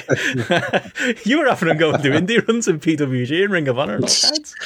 Oh, I was all for that as well. I just didn't want him in there, but yeah. He was always going to be this. Hold the hands like, up. I think for Garcia and, like I say, Moriarty, Wheeler Yuta have this. Like, let them go and make their names on the indies. It'll make them better workers. It makes them better prospects. It'll keep them happier. It keeps things fresh. Like, and you know what's good? Like Benno talked about him not winning, you know, matches on I haven't even seen him win on the Indies. I haven't seen the lad win, I don't think, ever. And to me, there with the TV stuff, it doesn't matter because what he's doing now is memorable. Obviously, he's working with big names when he is on TV, and he's been putting into these noticeable things. And he is the sort of person that they could, not have on Dynamite or Rampage for 5 months, 6 months, and then he comes back and then he maybe does win one or he wins a couple or something. He's someone, and then he's building his experience elsewhere and just being in that name. It doesn't have to be rushed, but he is somebody when he does get back on TV and things like that, people are going to remember because they're going to remember working with Punk, or they're going to remember him working with Danielson or Moxley or whoever, and then you'll sort of like see that like elevation in the character and that freshening up of him really. So. They just seem to be handling him perfectly. I think he's just someone who they clearly know what they've got with him, kind of thing. And then they're just treating him perfect in the way that they're positioning him. And the 2.0 partnership shouldn't work, but it's fucking great. I don't know why. Like it shouldn't work. It's not a natural combination. You kind of think of them together, but what they're doing is they're kind of experienced TV performers at this point, or certainly practicing for TV, and they're helping with, I think, that characterization stuff and kind of getting that crowd reaction on the outside, because whenever they've got involved in the outside of stuff, it's always fucking fun. Like they're a very easy tag team to enjoy. And if you ever bring in that US tag team title division after this TBS title division, they're the kind of team that you want to have kind of around on there. Like, again, not a team I expected to like when they were released from WWE, but my God, like they've come in and they've just fit a role kind of perfectly. And I think even Punk seemed to love kind of interacting with them as well. Yeah, I think that I think they're a team who they almost perform as if they're performing in front of a 300 person crowd or something like that, but it translates up to the TV in the way that they, again, with their facials and their crowd work and things like that. It's almost like it works for some people and it doesn't work for others. Whereas these are ones where working in that style, it's absolutely worked for them, because they were someone who you looked at in the first instance when they're leaving WWE, and you were thinking, what value is there in these? But they've managed to create a massive amount of value in themselves by. We talked about on the Own Out podcast about people giving something and then grabbing as much mileage from it as they possibly could. These lads have been given an inch and they've taken a mile, haven't they? And it's led to them getting more, they've more bookings and more TV time and things, and like fair fucks to them. On Punk, I was going to say, just to throw one negative in there, I'm sick of the promos. I'm loving the matches. Yeah. I hated the segment on Dynamite. I can't abide this. Am I gonna do a stage dive again? Stuff like, it's, unless he's playing up to it because he's about to turn heel, or some heel's gonna be in the crowd and strangling him and get him into serious Punk. That stuff needs to stop. For all the positives I'll throw at Punk and Garcia, and he's working Matt Sydal on Rampage next week. The thing that is still in the back of my head, CM Punk's third match shouldn't be on Rampage in front of 500,000 people. I can't get away from that feeling of it should feel more grandiose that CM Punk is in there and wrestling. I'm trying to be patient. I'm still expecting, a feud to kill. We all thought the Team Taz thing was going to be something. It wasn't, was it? It was one and done. I don't think we're going back to that. I just want to make a heavy duty mainstream big feud for Punk for the pay-per-view. I don't know where it's coming from. He seems to be having a great time doing this. He's outright going on Twitter and fighting back against people like me who are saying that and saying he's telling a different kind of story. He's telling the story he wants to tell us, this veteran work that all these young guys. But I don't know. It's a great plan B and I'm enjoying it, but it wouldn't be me plan A. It wouldn't be me optimum for Punk, and I do hope before the pay-per-view we're getting somebody or something with him. Cody would be a perfect feud for him. I heard Todd Martin say that at the weekend. I'd love that. We don't think that's coming with Cody being tied up with Tommy End.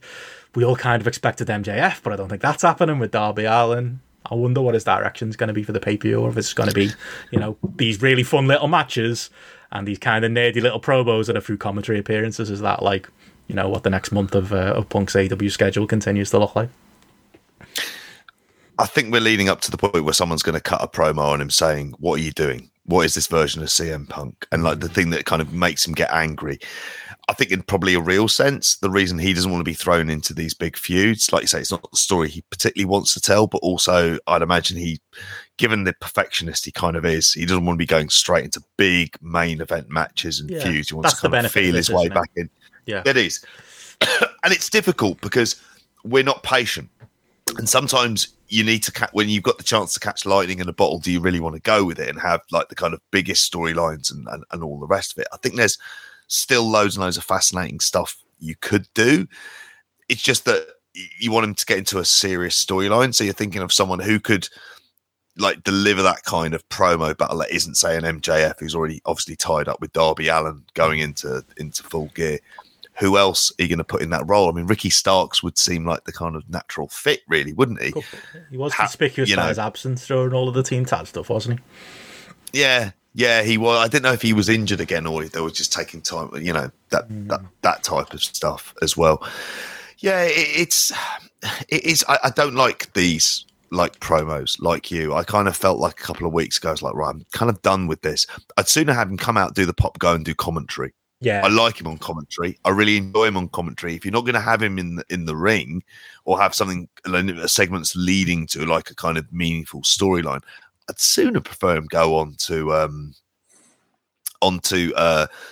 commentary because it just comes across as pandering, and it's the kind of stuff that grows very tedious very quickly because it's effectively, it feels like Mick Foley turning up and doing the kind of easy pop stuff that you would have had in WWE.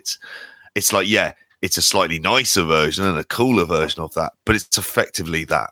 That's what we're getting at the moment. Like, that's what I'm thinking, Gareth. Does he know? Is he playing into it? Is he like, because he even had a line, didn't he, this week? Are you sick of it yet? Type of thing. Like, there's a part of me thinking, it's going to pay off. It's going to pay off. Yeah, he's savvy enough. He's savvy enough. He knows the score. Like he absolutely knows the score. And even if certain things weren't, planned, you feel, he's going to feel it when he's out there and things. He's going to feel like the different crowd reactions and things. So, he's someone that you always feel like he's had that. Whether he's been given the freedom for it or not, he's always had that kind of creative mindset, obviously, and knowing where he wants to go with his character and been very kind of, tight about who his character is and things like that. So, there's not a second for me that doesn't think that as he leans into things like this more and more, that there is a direction to it. But, it does feel a bit dull, like these days, when he's coming out doing this. The one I want to see him with, I think, we talk about him like working with these young lads and things. The one who I think could like maybe shake it out of him is Moxley.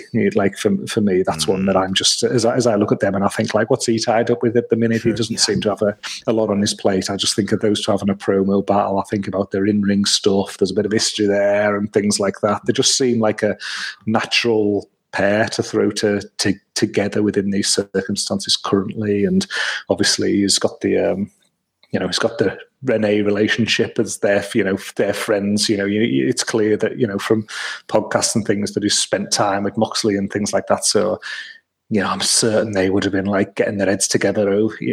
Just when they're in each other's company and things, and planning out possible routes for them to be doing stuff as well. So I think that's one that I sort of feel excited with, because Moxley kind of feels a little bit in no man's land to me as well, really. So that kind of almost feels like a natural something, and you could see that Moxley being the sort of person who he doesn't necessarily have to be a heel either to be challenging Punk and kind of provoking a bit more out of him, and that old character as well, and obviously them being able to go stand up on the mic opposite him and things like that. So that's a direction I'd like to see that go. But there's I'm certain there's a plan. I'm confident that they're not just going to bring CM Punk back and not be 4 weeks down the line or 5 weeks down the line, not knowing necessarily what direction they're taking. They fucking know what he's doing at Full Gear. Yeah, I hope so. And hopefully it'll start to take shape. Like I said, we have still got 4 weeks, so there's time. And even if it, I think that's more and more worry. Is it going to be the next pay-per-view cycle? And it's like, okay, I don't know how much more of this Happy Punk I can take. But Moxley makes sense now that you say it. And Moxley has been cutting a couple of promos where there's been a couple of, when Punk first came in, there was a couple of barbs in there, wasn't there? And, the promo on Dynamite we didn't mention where he was, just talking about being, having a 3-month-old at home and how much of a nightmare it was. He's kind of, a little bit wound up and a little bit narky. You could see that, like, leading into something. He cut loose some steam this fucking weekend, didn't he? He did. Much to his wife's chagrin, who is quite fun to follow during that. I tell you what, though. You mentioned Ricky Starks there. Yeah. This is a. I don't know if this is a controversial take or not, but this is something that I've kind of just been sitting on for about a month or so and just thinking about, like, just give this a bit of time. I'm just not sold on him. He seems to be one who, gets a lot of roses thrown at him online and, people talking about, him as, why wasn't he one of the 4 pillars? And, and people talking about him being a potential, superstar for the future and things like that. And he just doesn't connect with me. He just doesn't he just doesn't come across as having like anything beyond capable mid-card guy, level of charisma even. And that's supposed to be one of the things that, everyone talks about as a positive with him. Like they've had him filling in on commentary a couple of weeks in the last month. And apart from maybe 2 instances when they've been, it's been during the commercial break stuff when they've been having a little bit more fun, he kind of just hasn't seemed confident. He hasn't come across like huge, I don't think, on the commentary. His sound has been a bit like nondescript and a lot of what he's been saying there. I thought, in ring on, this match in particular, but, other recent matches, I don't get it. I don't see what the buzz is about him. To me, he's someone where if you turn around and you told me he's going to be one of these homegrown AEW stars in 3 or 4 years' time, to me is miles behind a lot of other lads on the card, and I don't ever see him getting beyond that. I think he's, to me, he feels like his future's tag team wrestler in three years' time or something. I certainly don't see him threatening the top end of the card. And sometimes you read stuff online that is, he's the charisma next levels, and he could be next Rock. He thinks that more. Clearly, he dresses in that way. Clearly, that's something that you read, and it's a bit like pinch of salt and things. Obviously, nobody's the fucking next Rock and things, but God, I don't he's not even the next D'Lo Brown for me. Oh, wow. I mean, I've definitely since he's came back, I've been waiting for him to hit again. I think my faith in him I've had in the past, a lot of it came from his NWA promos and from the couple of promos he cut when he did the Cody challenge and stuff. But I have kind of been waiting to kind of, be blown away again and to get back on the Ricky Starks train. And obviously he was out for a good while and he's starting to get going again. And I don't particularly think the FTW title's really, it's a bit of a poison chalice, really. It's another belt and it's one that doesn't mean a fucking thing unless you're a big Taz from the mid-90s. It's if anything, just a bit silly and walking around with that thing like it's important. He does walk a line with me. I do definitely, rate him higher than yourself as far as charisma goes, and I've overall enjoyed his stuff on commentary. He does venture a lot into budget rock. It was one thing when it felt like, he's reminding me a little bit of rock from the 90s, like Nation Rock, and then sometimes he crosses that line into no, he's clearly just trying to be 90s Nation Rock. He's dressing exactly like him. His mannerisms are the same. He's clearly a massive fan of him. And he does maybe sometimes step a bit too far down that line. But I've still got faith he'll come good. To be honest, I could more see him at the top of the card than I could see Jungle Boy, to compare it to the conversation we were having earlier. I don't know, I can picture it more easily, to be honest, with him having... at least for me, the promos there. Where are you on him, JP? I kind of feel that the issue has been that he's been tied up with this Brian Cage stuff for a really long time. that when he won that match in Austin to win the FTW title, there was the chance to kind of do something because it felt like he was back from his neck injury. So there's been a lot of stalling on this run as much as anything else. And that's not helped, and particularly kind of in ring when he should have been out there doing a lot more, like kind of having wrestling a few more different opponents and whatnot, and just seeing, because it's hard to get a gauge on how good he is.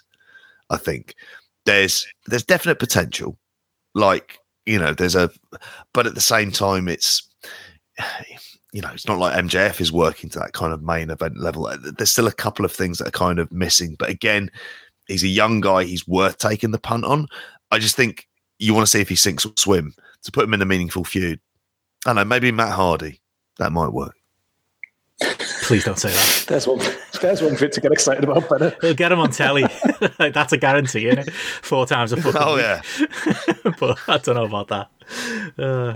What did you think of the Cage match? Like, Cage is one I'm definitely low on. Like, I thought he was gone, and I was glad he was gone. I've got no time for Brian. Is he Cage. gone now? I hope so. Because, like, what's he got to offer? He's got muscles. That's it. Like, there's nothing else. He does some fun moves. Like, plenty of people on the roster can do that. I don't know. I think if you're making room for new side of these, I think Brian Cage is one of my first people to go. I didn't love this match as much as, like, I think I went 3 stars on Grapple, and it was purely for, you know, the effort they put in and the bumps they took in it, rather than actually being engaged in it, really. 2.75. I didn't really like this too much, although I thought the last shot of Ricky Starks at the top of the ramp with the blood on his face, that was being kind of carried out, I thought that was a good final shot. But that shouldn't be what you take away from a wrestling match, really, is it? This isn't Austin versus Brett as much as anything else. It felt like this feud was over, so we've kind of gone back to it for no real reason. And Philly Street Fight is just kind of, it's obvious pandering to the crowd, ECW and things like that. And I'm very tired of that at this stage of my wrestling fandom.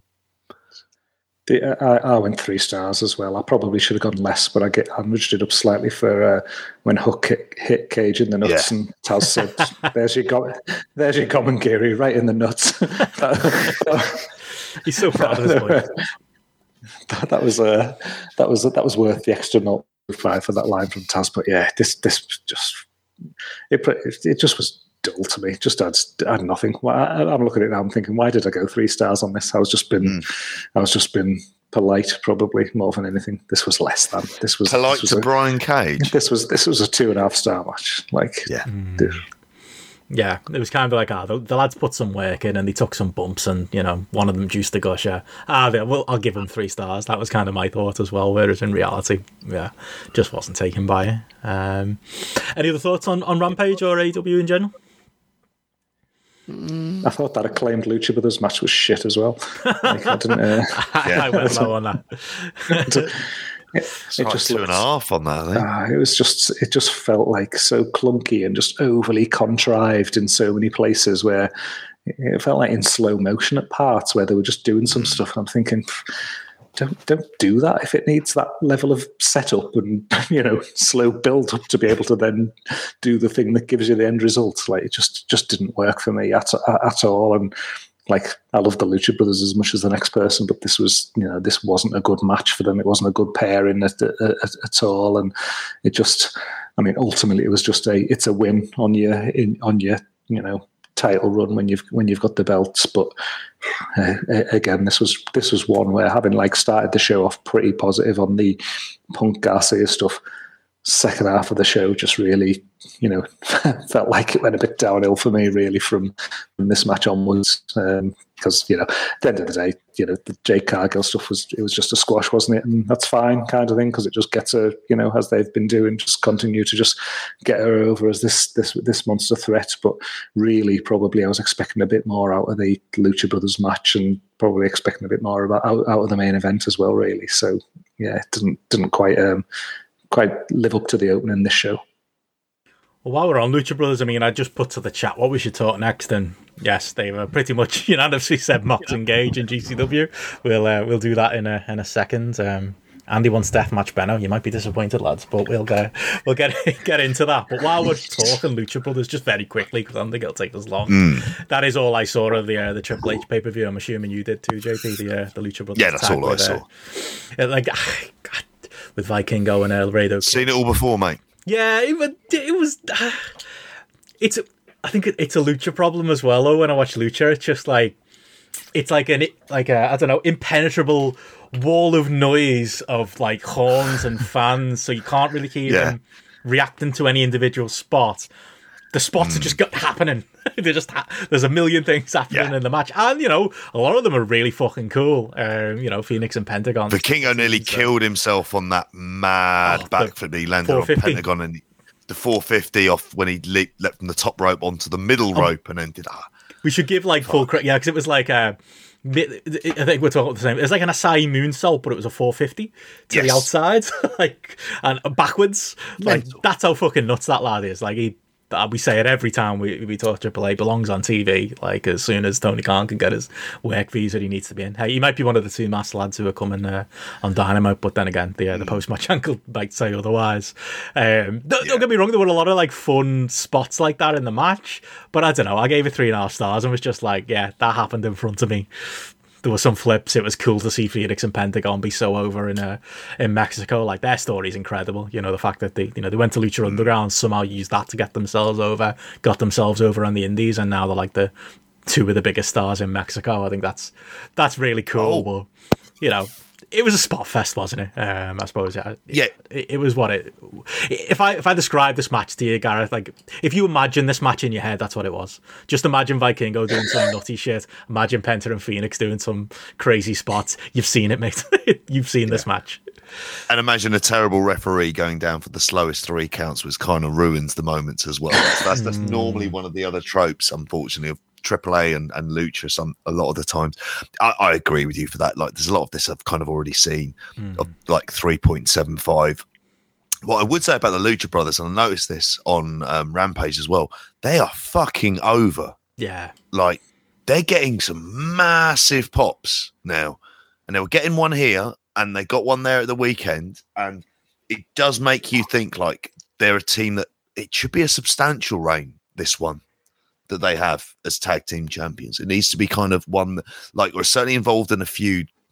I mean, it would seem Proud and Powerful is the kind of direction that they want to go in, as well as possibly the Pinnacle as well. But yeah, this match, I want to see Vikingo on TV. I'll be interested to see if they do the Dragon Lee Dralistico team. I haven't seen Dralistico wrestle, by the way. Which one is that? Which one's Dralistico? Explain it to me. I don't know. I honestly don't. One? Is he the Mystico one? No, he isn't. He's another bloke. Else? Is he? Okay. Yeah, right. He's former CMLL. Because they came out after the match, didn't they, and challenged them, which indicates they're probably going to be Andrade's 2 masked men on Dynamite. And Dragon Lee's in Ring of Honor. Which does create one. Not for a long amount of time, but does create an interesting scenario. If you were going to try and go to story, but you wouldn't be able to get them, you go Dragon Lee and Roosh, wouldn't you? But Roosh isn't masked. So could it be these lads? Possibly. I think it's, again, the kind of thing that if you put it on a Dynamite or a Rampage, it adds to the whole variety show aspect of you getting kind of really authentic Lucha Libre. Yeah, that's it. And like I say, as much as the match was a spot fest, and it was just a chaotic 20 minutes of moves in front of your face. You do put that on Dynamite, it would slay, wouldn't it? It would still, it would kill from a live perspective. And as happened with this, people will be throwing gifs on Twitter of whatever nutty thing Vikingo did or whatever. Apparently, Chris Linnae said in the chat there, Dragistico was the first Dragon Lee and second Mystico. But not the Mystico we know. But not the Dragon Lee we also know. I'm not going down that fucking Caristico, Mystico, Mr. C's wormhole on here. We'll try and do it. If he turns up on Dynamite, we'll try then, JP. You can get your history book out. Yeah. Why not? Fun 3.5 stars, that match. You don't necessarily need to see it, but it wasn't like a waste of our time either. Did you not bother with anything else on the show then, JP? Any other scoops I didn't get round to it. Did you do anything else nutty? Do you know what? I don't even know. That's fucking crazy. I'll have to have a look. God, now you've... What happens when they don't have an American broadcast, and you have to... because they're suing that's it. And there was one match that we said we were interested in, and that's pretty much the match that we watched, wasn't it? That's what we ended up going towards. Let me see if I can find it on here at the moment. AAA. Where are you, fucker? Sorry, I'm on the results here, and I can't... It's brilliant audio, this. Here we go. I didn't care that much. Well, you caught me obviously at a moment. The camera's off for a fucking reason. That's why. You put me under pressure here, folks. So having a look at the rest of the stuff here, Lempressor beat. Oh, right. Dave the Clown and Psycho Circus. There was no Monster Clown. There is a bloke called Dave the Clown. Yeah. It's best not to think about it, mate. When I was putting on the app, I was curious about this because it was like Psycho Circus, Murder Clown, and Psycho Clown, and it was and Dave the Clown, and I was like, oh, why is Dave not allowed to be in with Murder and Psycho? Like, why is he why is he not part of the gang? You're right, lads. I'm Psycho. That's Monster Murder. That's Dave. Yeah, nothing other than the is it Nuevo Poder de Nueve? Oh, I fucking got it wrong. Are you saying Poder goodbye? de Norte. It was a six-man. The new six-man show that came in. The new six-man team. They won from Triple A. I fucking wish I hadn't bothered looking now. The waste of my time and everyone else's. Oh well, repeat it on the daily update. Yeah, Triple A. There you go, Triple A. Your window into Triple A every now and then. But yes, as the chat as mentioned, we'll. I suppose we did get one vote for MLW from Dylan JP, so maybe we can do that next. Hey. Don't think it'll take long either. But there has been some talk of Mox and Gage and GCW from this weekend. Is that all you guys saw from the show? Just that match? Did anyone watch anything else? Yes. Didn't bother with the rest. I watched the opener. No, that was it. Leo Rush, Alexander, and Ninja Mac did some crazy shit. Ninja Mac is very exciting. Yeah, Briscoe's turned up. That was cool. Second time in a week, I got some classic from different eras Ring of Honor music. And Give Me Back My Bullet by Lynyrd Skynyrd hitting. It was a funny moment because nobody in that GCW crowd, I think there was some people, but there were definitely people too young to recognise that theme. And it was when they came out, I was like, oh yeah, Ring of Honor champion Jay Briscoe and his brother Mark coming out there. That was cool. Like, I don't know how much I particularly want to see them wrestle the Second Gear crew.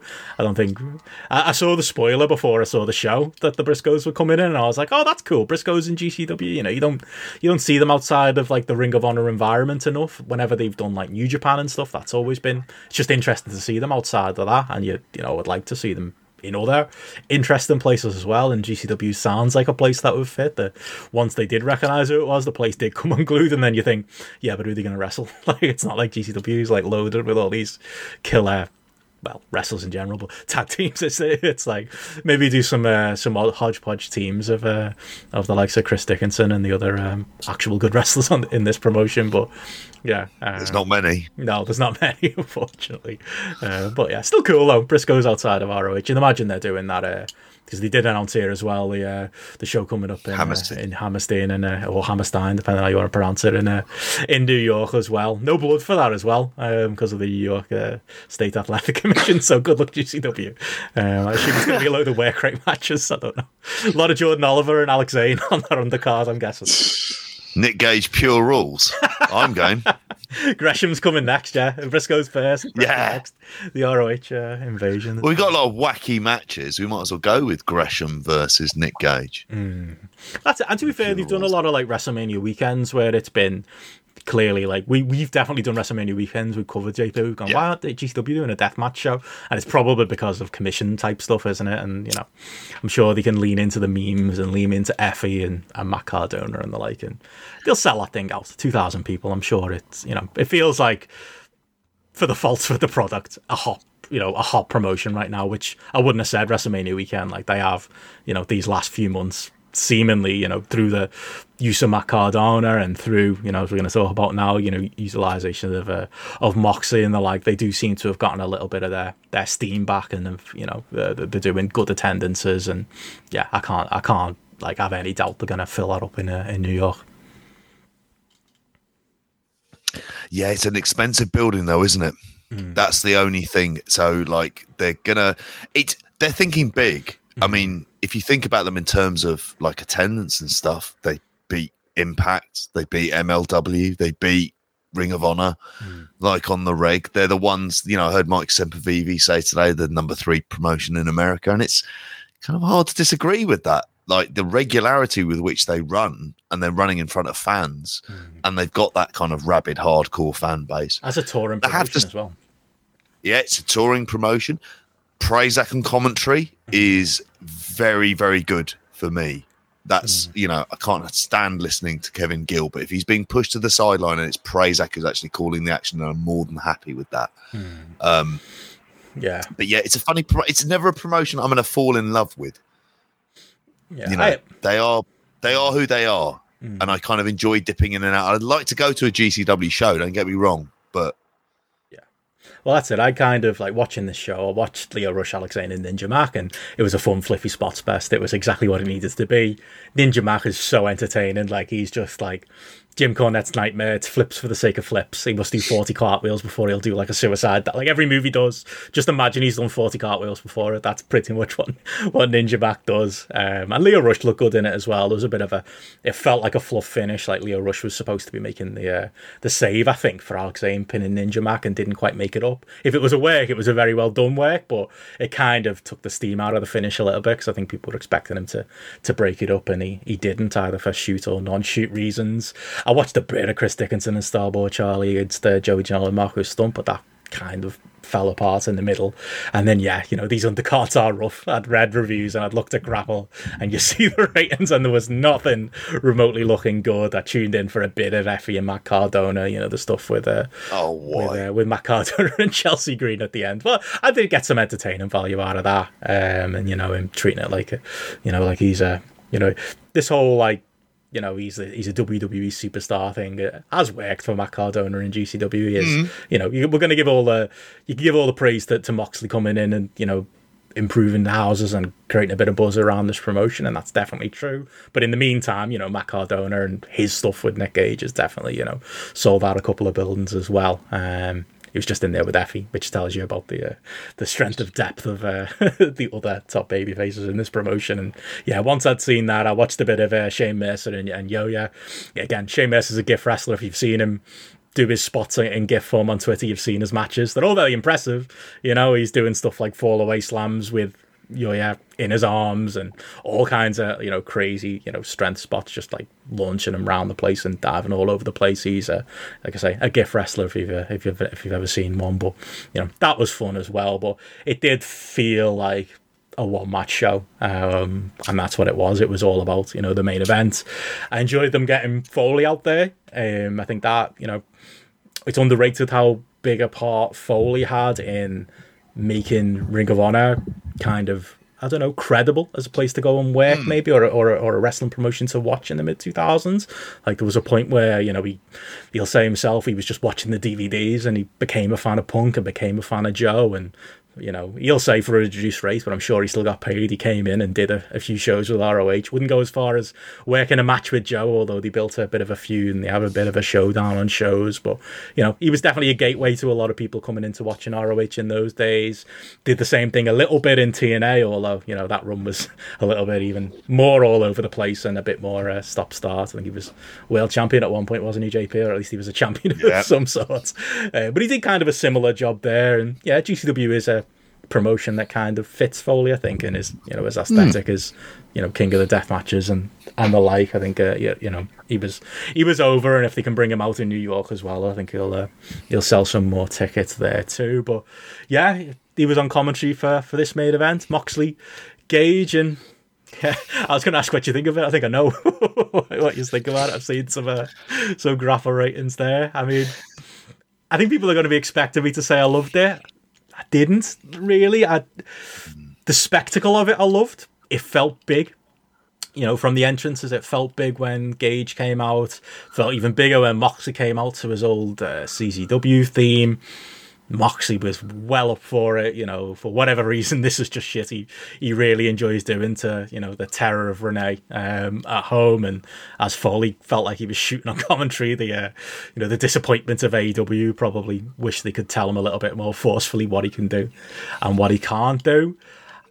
And I feel like it was good as far as death matches go, but I don't know. It didn't feel like anything special as far as death matches go either. It was kind of like, it started well with the story of Gage hitting Moxley over the head with the light tubes, and Moxley essentially enjoying it and snapping back into that old school CCW Moxley and going toe to toe with Gage. But I don't know, it was very, I'll say it before, the my turn, your turn death matches are the worst kind of death matches. There were little bits where it felt a bit like that, and I don't know whether it was the commentary, because the commentary kind of tripped over the finish, in that, like, Prazak wasn't entirely sure if it was the finish or not, because Foley had it was like a superplex, wasn't it? And Foley had kind of sold it as like, paradigm shift. Yeah, supposed to be a paradigm shift, but I don't know, felt more, looks like a suplex a lot of the time, doesn't it? Gage kind of over-rotated, and Foley seemed confused by it. Foley was just a bit like, oh, Moxley's clearly taking more of that. And then he rolled over and he pinned him, and it was over. And it was like, I was expecting another 10 minutes. Like, I thought there was, we were gonna, there was another level of, like, story to this match, and there was going to be, like, another level of violence, and it was going to be, from there. Again, maybe it was the commentary, but yeah, I gave it 3.5 on Grapple, and that felt a bit generous, really. Like, I saw higher ratings on there. I've seen lower ratings too, which we can talk about. But yeah, I was expecting it to be, with all the build up and all of the, the story and the cachet and the wait for this big match. It was a perfectly balanced death match, but don't know. I was expecting something a little bit more special than what we got. Go on, Gareth. Well, hang on. What did you give it, JP? Come on. Go with me. I saw you gave it 3 stars. I've actually just amended my rating from 3 down to 2.5. Oh, you because can't. One of the things I kind of thought was it was pedestrian. It was really like, well, Chris said in the chat, I love the entrances. It was just getting going, and then it just ended. Like, yeah. But I'm not. This is I say it every single time. It's not for me. Death matches. It just simply isn't for me. 3. That felt like a JP5. Yeah, it really did. Something to impress you. I think I just went 3. I mean, partly like there was the whole spectacle, and then there's the Gage stuff at the end, which is the obvious crowd pleasing element to it. But watching it, I felt kind of bored at points. I was like, sort of, it just sort of went into various stunts involving the other stuff, and I thought it started off well. Like, as soon as he hit him with the light tubes at the very beginning, I thought, oh, great, it's going to kind of really kick off. But it never really happened. Mm-hmm. And like say, all the stuff at the finish kind of left me feeling quite flat. And there wasn't anything post-match. So you're like, right, where do we go from here? Other than Gage wants another title shot. But yeah, I thought he'd win. I was convinced he was going to win. Yeah. Yeah, same here. I get limited enjoyment from these things at the best of times, but this was kind of dull, and I don't often think that about like kind of death matches. I'm normally quite horrified, if anything else, and like quite turned off by the whole experience because I'm just a wuss in this day and age. Whereas like this, was quite dull. Yeah. Well, I mean, I went further lower than that. It was a 2-star match for me. And you didn't go a quarter, mate. I'll take 2. 2's a real rating. Like, I don't want to just become a caricature who just like has a go at Nick Gage every time and things like that. I genuinely was like going into it thinking, okay, I'm going to watch this and treat it on its merits for the match that it is. It's been something that's been built well. The storyline and things have been, built with the interweaving of the Cardona stuff. The Cardona stuff is probably the most interested I've been in GCW storyline wise, or of things that I've got a bit of a kick out of and enjoyed more in the last 12 months. Is over. Obviously, is over. The crowd's there. It's a decent crowd there. I love John Moxley. But it's just dull. It was just dull as dishwater. I was absolutely bored out of my fucking mind. It's like you've got these 2 guys who, it's John Moxley. It's fucking John Moxley, isn't it? It's Nick Gage. It's the king of the death matches. It's the guy who's got all the buzz for this kind of a matches. Like, where's the innovation? Where's the something that's just a bit like wild and different than we haven't seen before? That's just something that's just gonna, get somebody like me who loves wrestling to see something that just makes me just like engage, or just be like, oh fucking hell, that was amazing, or fucking hell, that was disgusting, or something like that. Like, I shouldn't be sitting there watching a match like this just been like stone faced, just like, and here we go, he's hitting with the light tube, and oh, here we go, there's glass on the floor and somebody's going to the glass, oh, and there's the pane of glasses on the side and somebody's going to be going through them. Like, to me, it has just become as formulaic as watching something like where somebody maybe like picks out like Diesel and be like, okay, he's got his 5 moves that he does or something like that. Or if you want to like take it even worse, it's, just thinking about like Rest Spot, like 1980s WWF house show wrestling or something like that. A lot of these spots now, they're just so throwaway, seen them be done before by the same person doing them before as well, that it is just like somebody just sticking an arm lock on somebody, or sticking a loose full Nelson on somebody, or just like a side headlock and things.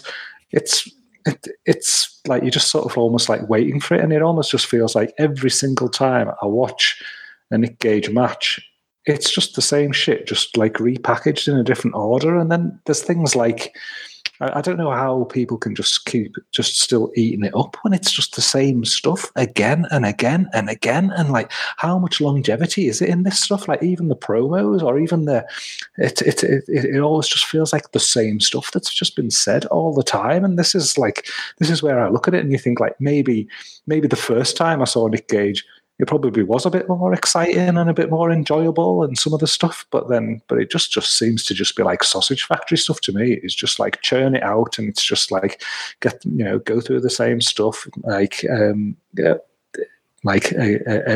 again, and on that same process, and like, come on, like, bring something new to the act, bring something a bit different to the act, because especially when you're on a platform like this where you're working with Jon Moxley, you're going to have a lot of eyes on the product. There's going to be a lot of people talking about it, or a lot of people should be talking about it. On commentary there, obviously you've got Foley there, but people are talking about, this is probably like the biggest match of Nick Gage's life. And it just felt flat as a pancake to me. Like, I can't see how like anybody could, possibly be getting out of this. And even some of the stuff like there where you've got them, like, I don't want to get into like production values, but where you've got the camera right in front of somebody's face, where they're doing like a pizza cutter spot on someone's forehead, and quite visibly nothing is happening to the guy's forehead as this is like running back. There's no cuts happening. There's no anything happening. This is supposed to be this big like sick high spot that is a big key part of like Nick Gage's offense that he's synonymous with, and he might as well just be like running a crayon back and forward on somebody's head. If that's happening, you want to see them at least. You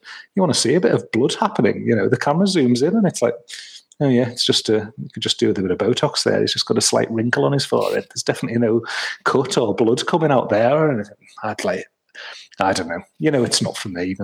This was one that again, went into genuine open book. Like, come on.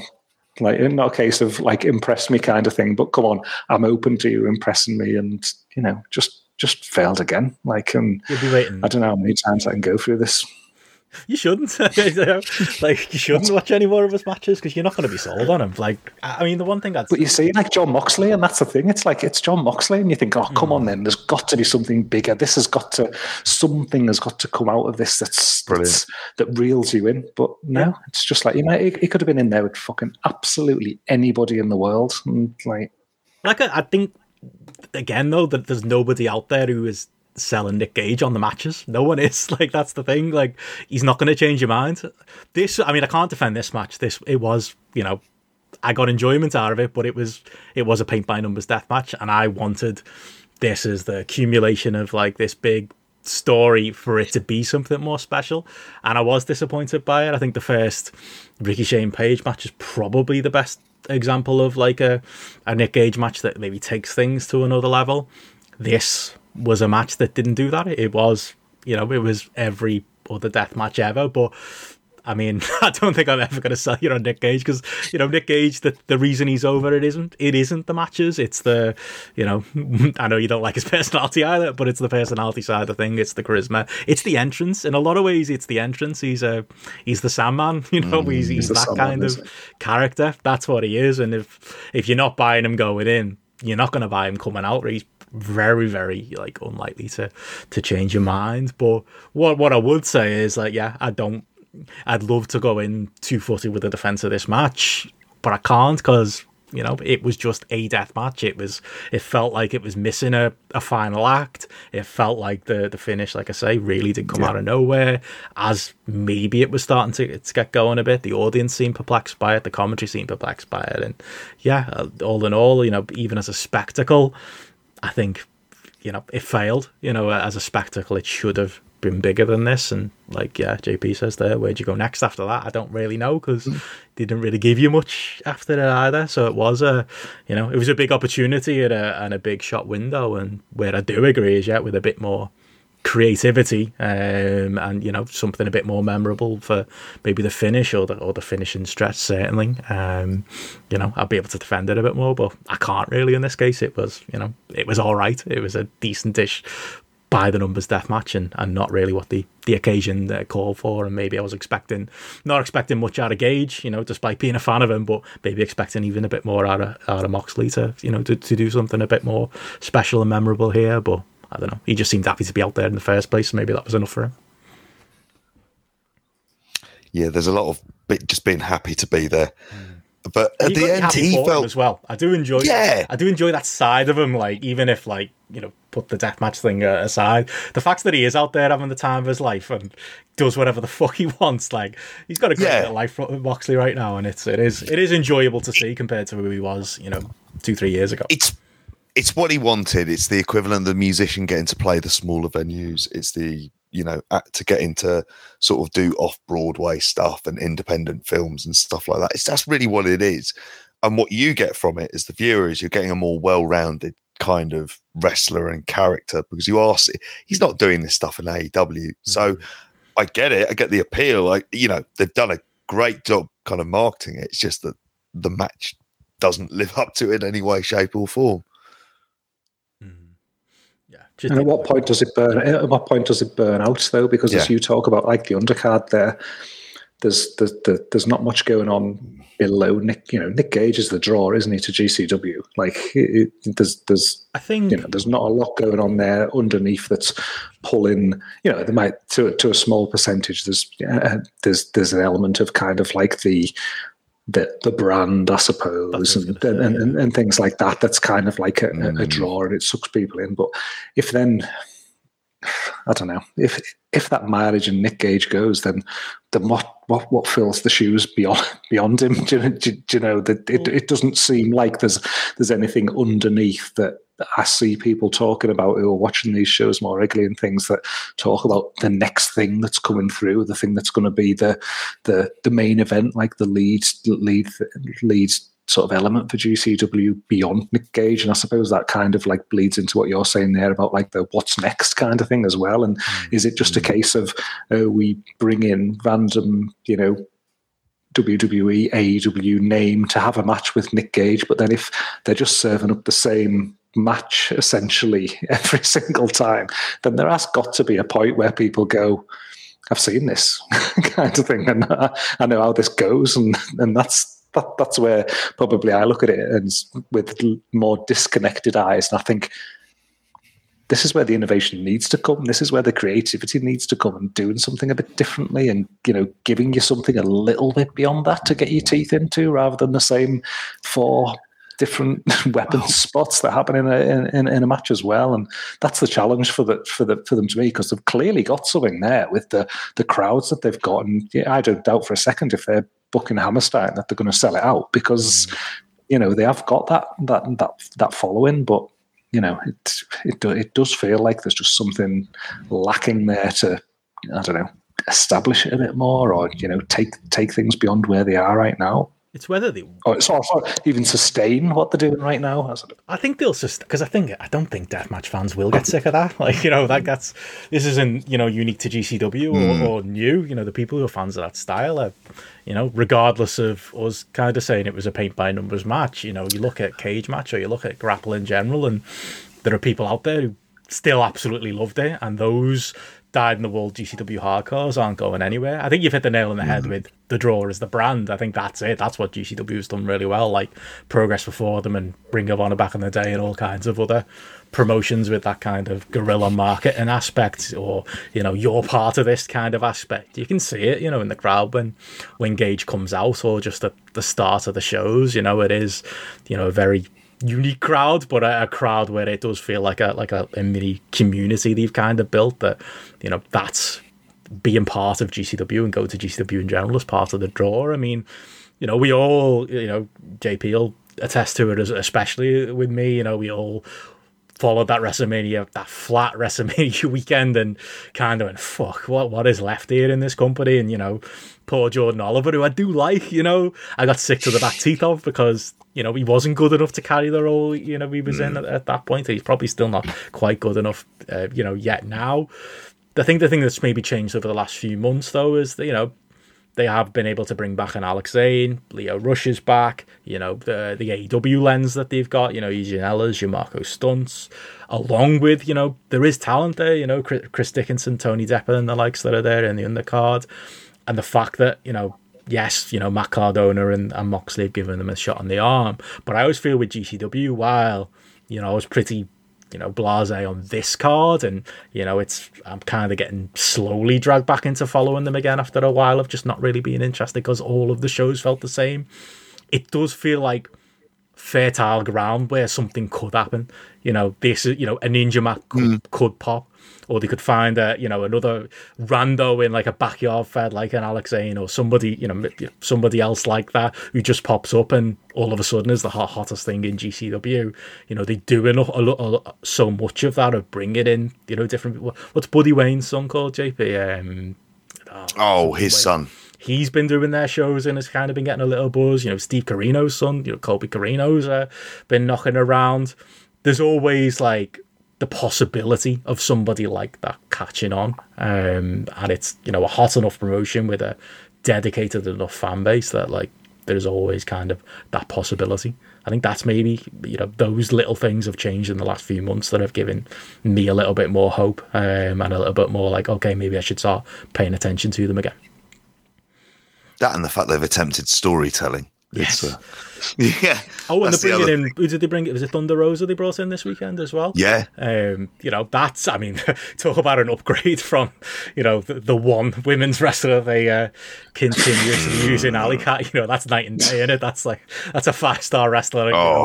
Instead of relying on this 2-star wrestler. So I think maybe they're recognizing that and trying to like beef things up. And I wonder if, like we're saying with Rev Pro, going forward, that maybe if there is like a bit of an unofficial AEW relationship, that'll help them too. Well, they've got access to so much talent, and they don't need all of this talent a lot of the times. It gives them something to do. Although Thunder Rosa turns up everywhere, doesn't she? She really does. Like, I mean, where next? Ring of Honor? I wouldn't be surprised. It's already done NWA Impact, Sorry. That's not the end of your point. Okay. Yeah, that's the end of my point. Like she turns up in a lot of places. I had nothing else to add on. Just more of an observation than anything else. Any other thoughts on GCW then? JP's just desperate to talk some MLW, isn't it? Oh no, I am indeed. Do you want to do Noah and cleanse the palate, or do you want to do MLW? We cannot do MLW before we do Noah. Garrett's putting his foot down. We got a vote. We got a vote in the chat for it, but no, I think that's fair enough. Gareth Barber has spoken. MLW's a big deal. What was the rating on Thursday, JP? What, 10,000? 40,000. Oh, 40, sorry, yeah, 40, there you go. 40,000. And apparently I felt quite down on it, because I have a funny feeling that number's probably going to end up collapsing over the next few weeks. Other than that, it did 40,000. No, Noah first. I've got, few things to say about Noah, as much as anything else, and it is a good palate cleanser. But yeah, did you guys just watch the main, or did you watch the whole show? Just the main. Just the main. Yeah, the main for me as well. Nakajima Marufuji. Interested them? Where did you go on it? I've not seen your ratings there on the old Grapple app. Only just about got to finish before we went here. I'm guessing they're going to be higher than Engage Max. I've had better shits than that. I mean, on the snow match, I mean, I went 4.25 on it. I've definitely seen people going higher on the app. I think, I saw a few 5s thrown its way that were a bit surprising to see that go in. But overall, it's averaging about 4.39, and that was probably the territory I was hovering in. I often find myself in this space where you're like, is it a 4.25? Is it a 4.5? I was kind of somewhere in the middle, and then ended up probably just going a bit lower because it didn't quite feel like a 4.5 star match to me. But I think all in all, it was just following on from the back of the N1 there, and some cracker matches that I've really enjoyed over the last few weeks. It was one there where you kind of expectations, or maybe it was hope as much as expectations, that it was going to go out there and deliver. And I just thought it massively did. I think that it just sort of told that quite nice story along the way of it being quite sort of slow and light and evasive at the start, and almost not much happened really in the first 5 minutes of the match, really, with as they kind of I don't know, they were getting a feel for each other and things. But then Nakajima starting to land increasingly and landing heavier, and basically Marufuji landing fuck all for 10 minutes really, until lashing Nakajima over the top rope, injuring his arm with the bad fall in the process, and then punishing his arm, and then continuing to essentially just work him and dominate him for the next sort of 10 to 15 minutes in the ring with some great strikes, great great submission attempts. And ultimately as the match went on, you sort of had Nakajima coming back into it, but Marufuji them almost just been like hope spots with Marufuji going back to the arm, and you had that beautiful arm and leg triangle where he had both the arm, and then he had the scissors with his own legs around his leg as well, getting that near submission as well, which was absolutely fantastic stuff. I think as it got towards the end, they really kicked into gear with, as we know you're always going to get with these two, just some real massive hard hitting strikes, and that kind of chop slap kick battle that they had at the 35-minute mark, where they were kicking the shit out of each other, and then Marufuji landed that brutal knee to it was absolutely great stuff towards the end there as well. And then Nakajima getting the win with that delayed vertical spike off the back of that head kick. I just thought it was just excellent stuff. It just sort of followed on that trend really that we've seen recently from a couple of the big matches that they've put in there that haven't involved Muta, and then also just this sort of run of form really for the last 12 months that Nakajima's on. Every time he's in there in this spot, it's sort of, what you're getting with him, but it sort of doesn't get boring for me. With the realism and ferocity of these, the strikes and kicks that he's landing. I thought the sell job he did on that arm was absolutely, first class as well. And, all in all, where we've talked recently, and I've talked about last 12 months and, getting increasingly into Noah and having concerns about the booking and things. This has felt like it was oh God, this has played out exactly the way it should do. And he's, Nakajima's walking away with the belt on him, and you're thinking, okay, there's a bit of, sunshine ahead of you. I mean, he'll probably fucking lose it to Masato Tanaka or something like that in a month's time or something. But no, as it stands right now, I'm just walking away from this thinking yes, come on, this direction's moving the right way where it needs to be, and thoroughly enjoyed it. I went 4.25 as well. The feeling I got with this is, I mean, I like the story of, and this is where the commentary team, again, I know we always bang on about them as well, but this is where their style fits these types of matches.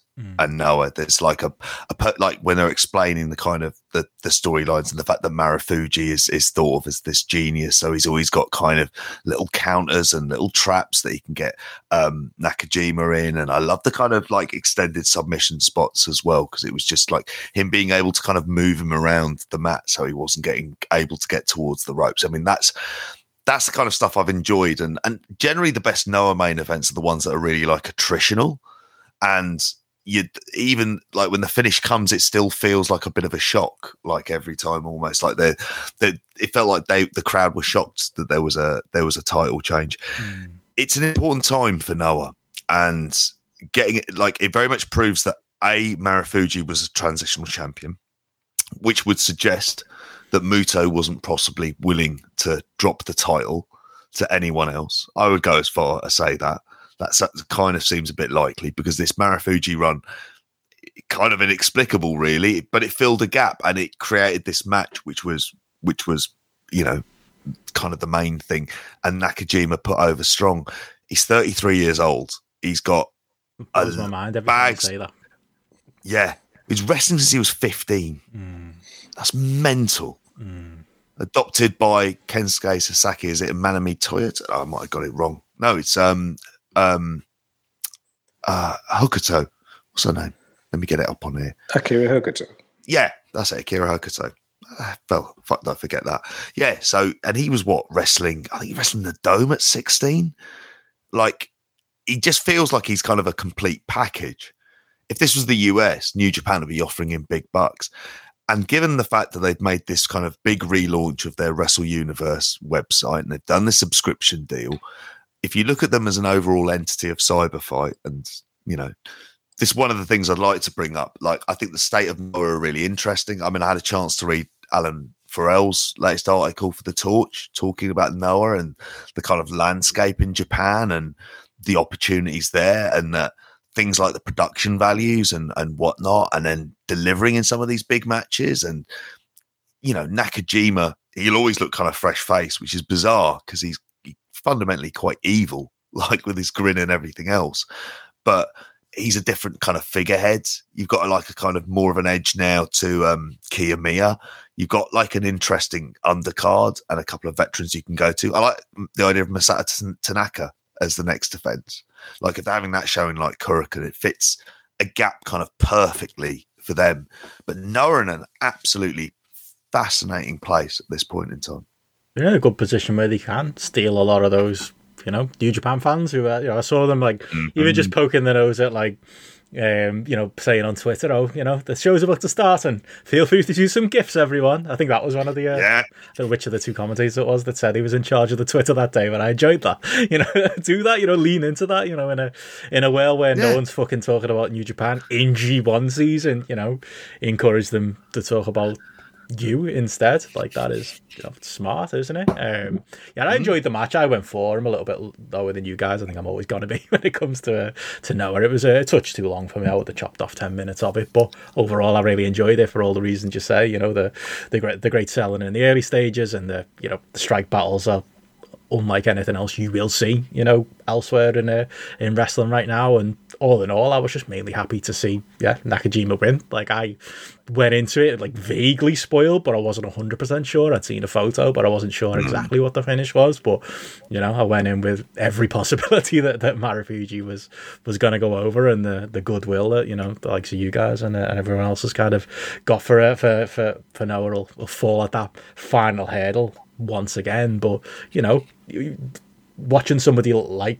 you know, Nakajima, who's you've got to be your ace in this promotion, and as, you know, Alan, you know, kind of has put, you know, he's putting him up there as like the best wrestler in the world right now. And if you got a wrestler that good in your promotion, of course he should be the champion. Of course, we should be focusing on him and having matches like this and matches like they had in the final last week. It is the obvious thing to do. You just can't always trust them, I suppose, to do the obvious thing. Masato Tanaka, I get a bit of a buzz out of the fact that he's going to be the first defense. In theory, that should be a easiest but nice hard hitting kind of first defense. I kind of feel, having seen the closing stages of the N1, seeing this now, I want to see that through. I want to see that first defense. I want to see where things are going with him. So they've kind of got me from that point of view. It's just that worry of that trust being betrayed at some point is the only thing, as you'll always say, JP. Yeah, it is, isn't it? There's always that fear factor. It's like we saw last week on the N1 victory. I'm right in thinking, Gareth, you saw the Masato Tanaka, was it versus Sakuraba draw? Was that the match you were talking about? So that's made me kind of excited to see Masato Tanaka in this position as well. He beat Nakajima in the first match as well in the M1. So Nakajima's got to get it. He's got to get his win back, because he literally beat him a month ago in the first match there in the M1 as well. So, and I know this is where I'm looking at it and I'm thinking okay, well, there's that there. There's I think the form Sakuraba's been on. You'd like to see him have another match there with him, and that being one where, again, hopefully it just kind of cements this newer guard beating the older guard. But again, obviously, I'm coming at this relatively new to Noah, so thinking some of these matches are probably going to have happened in the last few years as well, when Kiyomiya's had his title run and Nakajima's had his title run. But it just feels like at this point in time, for where a lot of these people are, it just feels like mouthwatering to me. The idea now that you've got Nakajima, you've got the going back to the Masa Kitamiya, where obviously he's took his hair. There's that match that then that can come now with a new dimension. Go back to Kiyomiya, go to the Keno again. There's just Shiozaki, former tag partner. Shiozaki coming back in. There's just there's so many possibilities there, where you're looking at where we talk about the New Japan main event product feeling quite stale and quite samey, and a lot of repeat matchups and things like that. Like I say, some of these matches may, and have happened in the past, but right now, for where it feels like Noah's getting a bit more profile, they're just so many different sort of variants here that you think can suck people in. And where you talk about Wrestle Universe being free with the English commentary, with the great production values, the great camera work that they've got, there's so many ticks in so many different boxes there that, there really is an open goal here for them to, potentially hit, really. So just pray to God, really, that they follow it through. We said this about WWE for the longest time. They needed competition, and then they get it, and it's the thing to kind of raise their game. New Japan really need it. They've been able to dominate in Japan without any serious competition for such a long time. They need this kind of kick up the arse. And there's a lot of potential pitfalls with this, because as much as we're sort of talking about a couple of, really fun weeks of watching Noah, it has gone to the point where it's been me getting angry about certain matches. During the N1, they did Muto 30-minute draws, for God's sakes. Did you see? They still do some shit that's mad. In Fast Forward, and I put the end of the previous match on, and they were teasing Muto doing a Doomsday device, but with the Shining Wizard. And it was I can't remember who he was teaming with, but whoever he was teaming with was looking at him are you sure? And they took so long for him to no, really, I'm going to do it. It just got counted. It was just what a tease. I feel like that's going to be a great moment when it does eventually happen. I got a kick out of that. You'll die? Fucking Shining Wizard Doomsday device. Fuck off, mate. Fuck's Your legs will fall off. He's always in them semi-mains, though, when I'm fast-forwarding through these shows. Always there. Always the reminder. All the 50-year-old lads. And there's a bunch of them. Some of them are great. Even Funaki, fresh off another trip to hedonism. Speedos.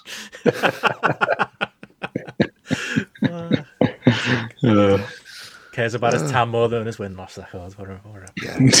But I highly recommend the article when it comes out in the latest Torch as well, because I think there's a lot of interesting points with Noah at the moment, and as we've said before, it's kind of a really good jumping in point, particularly with Nakajima as champion. So for those people and new subscribers, it's, you know, it'd be interesting to see what they make in the next couple of months and whether or not it catches wind at all. I suppose then, JP, headline. Do you want to do MLW? Let's do it. What do you lads make of it? It wasn't very good, was it? Oh, for fuck's sakes. It was all right. It happened. An hour to telly happened in front of you, JP. It was all right, wasn't it? It was okay. What didn't you like? There's nothing I didn't like. It's just bang average, isn't it? Like, I thought the main event was a 3-star match, wasn't it? Was it higher than that? Yeah, it was. I mean, for your big match that you built for all this time. Yeah, but it wasn't going to be. It wasn't. It's you know, it's like the Monkeys, isn't it? It's not about the music. It's about the feeling. You know, I don't really understand. So Gareth asked earlier today when we were putting it on Grapple, like, what's the deal with Fightland? So is Fightland its own show? Is that what it is? Because the cage match. I think it's the Fightland tapings. Right. Is it? So it's Fightland. I googled it afterwards, and it said it was going to be on Vice for a certain number of weeks or something like that. So right. But then what happens after that? Fusion Alpha at the moment. Right, but I don't know what that means either. Go with it. Right. Go with it. Well, it's a feeling. Yeah. It's not about the match quality. Fair enough. You know, you're challenging me with GCW, JP, so I'll give you some respect and time there. Yeah, it was all right. I mean, I enjoyed the opener with Tajiri and Ares and Aramis and Myron Reed. I'll be honest, I would have just taken Ares and Aramis in there on their own, or if Myron Reed has to be there, you know, have him too. That's mental booking. Yeah, I got a bit of a kick. I maybe they're trying to lean into the fact that, you know, Tajiri was a name from back in the day, and maybe hoping that like some channel changes are going to stop on Vice and be into watching Tajiri. But I don't know how much time I've really got for watching Tajiri do buzzsaw kicks in, you know, 2021. It's just, you know, whatever. And also winning, which was just, that lunacy. Can you explain that, JP? Like Not at all. No, I've got no explanation for you. He's also the co-booker of All Japan. Maybe that's it. So clearly he's someone you want to put your middleweight title onto. Hasn't got anything else going on. And so Myron Reed was the champion coming in, wasn't he? Yep. Yeah. I imagine they'll just build to that because they love Myron Reed. And he is... look, and Myron Reed is... Yeah, they're not going to get Miyahara over. If they do Miyahara versus Alex Hammerstone, I'll obviously watch. But like, I won't. You know, I do like Alex Hammerstone's music. He comes out to Queens of the Stone Age. Like, so I thought it was, you know, quite a good little touch there. Did you not enjoy the embedded segment in the middle? Yeah, I was going to go. What did you think of the opener, JP? What did you give it star rating wise? I'm giving this the full. Oh, star rating wise. Oh, right. Trying to give MLW the respect it deserves. Okay. I haven't actually put my rating in yet. I'd say 2.5. I didn't think it was like particularly good. I thought Tajiri was slaved putting MLW on the app. Unbelievable. Sorry. 2.5 from me as well. I go 2. 2. Fair enough. Like you say, it's just you could bring in they're bringing in Will Ospreay. Right? That's fucking ridiculous. What's he doing? Like, come on, mate. Like, you know, recognise that you're a bigger level of star than this fucking company. Like, you'd be better off in Impact. What's he doing? I don't get it. I can't get my head around it at all. They just appear to exist in this weird netherworld where they can do something like that. But they've not really had much New Japan contact at any stage. Yeah, it makes no sense. I will say the way we found out in that whole embedded segment, I did enjoy that. It's kind of an interesting way of doing something, of like having like a quote unquote halftime show and having legitimate talking heads with was it Raj Giri, Andreas Hale, Emilio Sparks is the other one, isn't he? And and Meltzer with a camera that's far too close, basically stuck up his fucking nose. Well, mate, think about The Office. You could see his paws. Oh, it was like seeing him in real life at that Manchester con. It's like, yep, there's a man who doesn't sleep. But if he pulls that camera back, you're just going to see the tip that is his office. That is a problem. That's unacceptable. That's what they said, because they said he was from his. He wasn't in the studio. He'd be joining from his office. I was thinking, fucking hell, they're not going to put that on telly, are they? Like, I don't know how he makes it to the other side of the room without ruining whatever system is there. The signs are there, folks. Like, the signs are there. But I like the idea of like doing that, and it's different, isn't it? You're sort of acknowledging the wider wrestling world, and it's done in a way that doesn't insult your intelligence, but also doesn't make these journalists have to pretend wrestling is all the way real either. Like it walks that line quite well. I don't know how it does as like a segment in the middle of a show where people are gonna change the channel or whatever and wonder what they're watching, but it's innovative, isn't it? There you go. There's something you can do about MLW. It is quite often innovative. I think the fact that they opened with the WWE, like, is the WWE for sale? Like, that was like their opening, like, Talking Heads piece, and I just thought, like, where the fuck's this come from? I'm watching MLW, and it's like they're just sitting here having a little chat about the sale of WWE. I was like, what on earth is going on here? And like, it definitely jumps out. Sorry, just reading Liam's comment. Put an impromptu episode of Hoarders in the middle of MLW on Vice TV. That's what we need. Camera zooms out, Meltzer's just living in film. Mate. I agree though. No, it is. It's a promotion, like acknowledging the outside world is there. Yeah, that should always be encouraged. But yeah, I don't get the Ospreay thing. I don't get it at all from anyone's. I get it from MLW's point of view. But if I'm New Japan, I don't green like that. And if I'm, who's he working? Shouldn't he be doing AEW? Shouldn't he be doing at least Impact? Who's he wrestling? Good point, JP. Tajiri? Is that what we're setting up? I don't understand. Like, yeah, Alex Hammerstone, ISIS. I was going to say it's Will probably Ospreay versus ISIS as a MLW. It's probably in contra with everybody else. Oh God, yeah. I would love to see him do that. What, like the Newcastle fans celebrating in front of Saudi flags, like over the last week, which is did we not talk just about that? A further reminder of how mental the world has gotten. I meant to bring that up in the pre-show. I can't get my head around that at all. And in some ways, Will Ospreay turning up in Contra Unit is not entirely dissimilar to that. In some ways. I don't know what his parents would think about it. That would be a sight to see see how they take that when they're watching Voice TV, as they do on the reg, no doubt. Should put him against ISIS. There'd be some in Brit-Res who'd have a tough time picking who they want to support out of them too. But anyway. It depends if Twitter likes are at stake. But anywho, he won. I did wonder if Fatu's off. He's run his course there, really. He needs to go somewhere else. He's not that tall. He needs to put some weight on as well. He looks about 200 pounds to me. Like, they try and bill him as this monster and they're saying 300. I was thinking, bullshit, he's 300 pounds. I was thinking, he's a fucking light heavyweight. I thought that. Andrew, in the post-draft, Andrew put him against Roman, which sounded great on paper. And then I watched the show and was like, Roman would be like 3 foot taller than him and they're probably wider as well. Like, yeah. I was surprised, yeah. Maybe it's just the fact that he was out there with Hammerstone that made him, look more what his real size is. Yeah, Hammerstone's not that tall either. That's one of the things. But they're very much an accentuate the positives, hide the negatives promotion, aren't they, with that? So they kind of play sort of fast and loose with it. Again, where do they go? How good is this relationship on Vice TV? Like, can they keep their shit together? But yeah, it's to quote again, is it Vice Principal Chalmers? It's a hell of a toboggan ride. Go with it. That's what MLW is. That's all I'll say about it. Dodging it here, Gareth. What do you think of the match? We never talk about the match. What, my dodging? There's a reason why we never talk about the fucking matches. Because I thought this was all right. The biggest match in MLW history, wasn't it? Yeah. I went 3 stars. 3 stars. Look, MLW terms, that's a good 4.5. All right. So you're thinking on that sliding scale, aren't you? I might lower 0.25 for the spot through the table and the contra flag. I thought that was great. I like that. Yeah.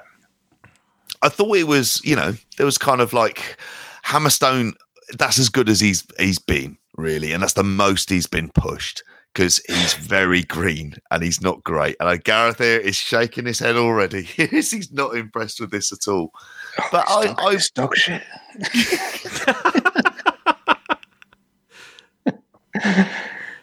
Oh, he's not that bad. Come on. Oh. It's so bad. It's so bad that the crowd were behind fucking Jacob Fatu. Oh, I know. Of ISIS. Yeah. Look, again, it's Newcastle fans, isn't it? They're cheering on. It's sorry, like, I've compared Saudi Arabia to ISIS. I'm wandering into dangerous territory. That's it. Mike Ashley's gone, so we'll take anything, literally anything. Like, yeah, cool. Yeah, we'll take a terrorist. Yeah, they murder journalists. Cool. Welcome. Mike Ashley buys MLW. It's not the next step. That would be interesting. Bauer I did enjoy this match for all of its kind of bullshit and doesn't sound like you did. Various Give it different 3 things. stars. I know I did. I watched this episode quite happily for an hour. I was like, this is an hour of American television wrestling. I just like the aesthetic. I don't know why. Against all of my better judgments, it's just like a kind of piece of nonsense. It's effectively replaced Impact for what it means to me. It's just this weekly mad promotion that goes all over the place. But they do take interesting risks from time to time and changes of format and stuff like that.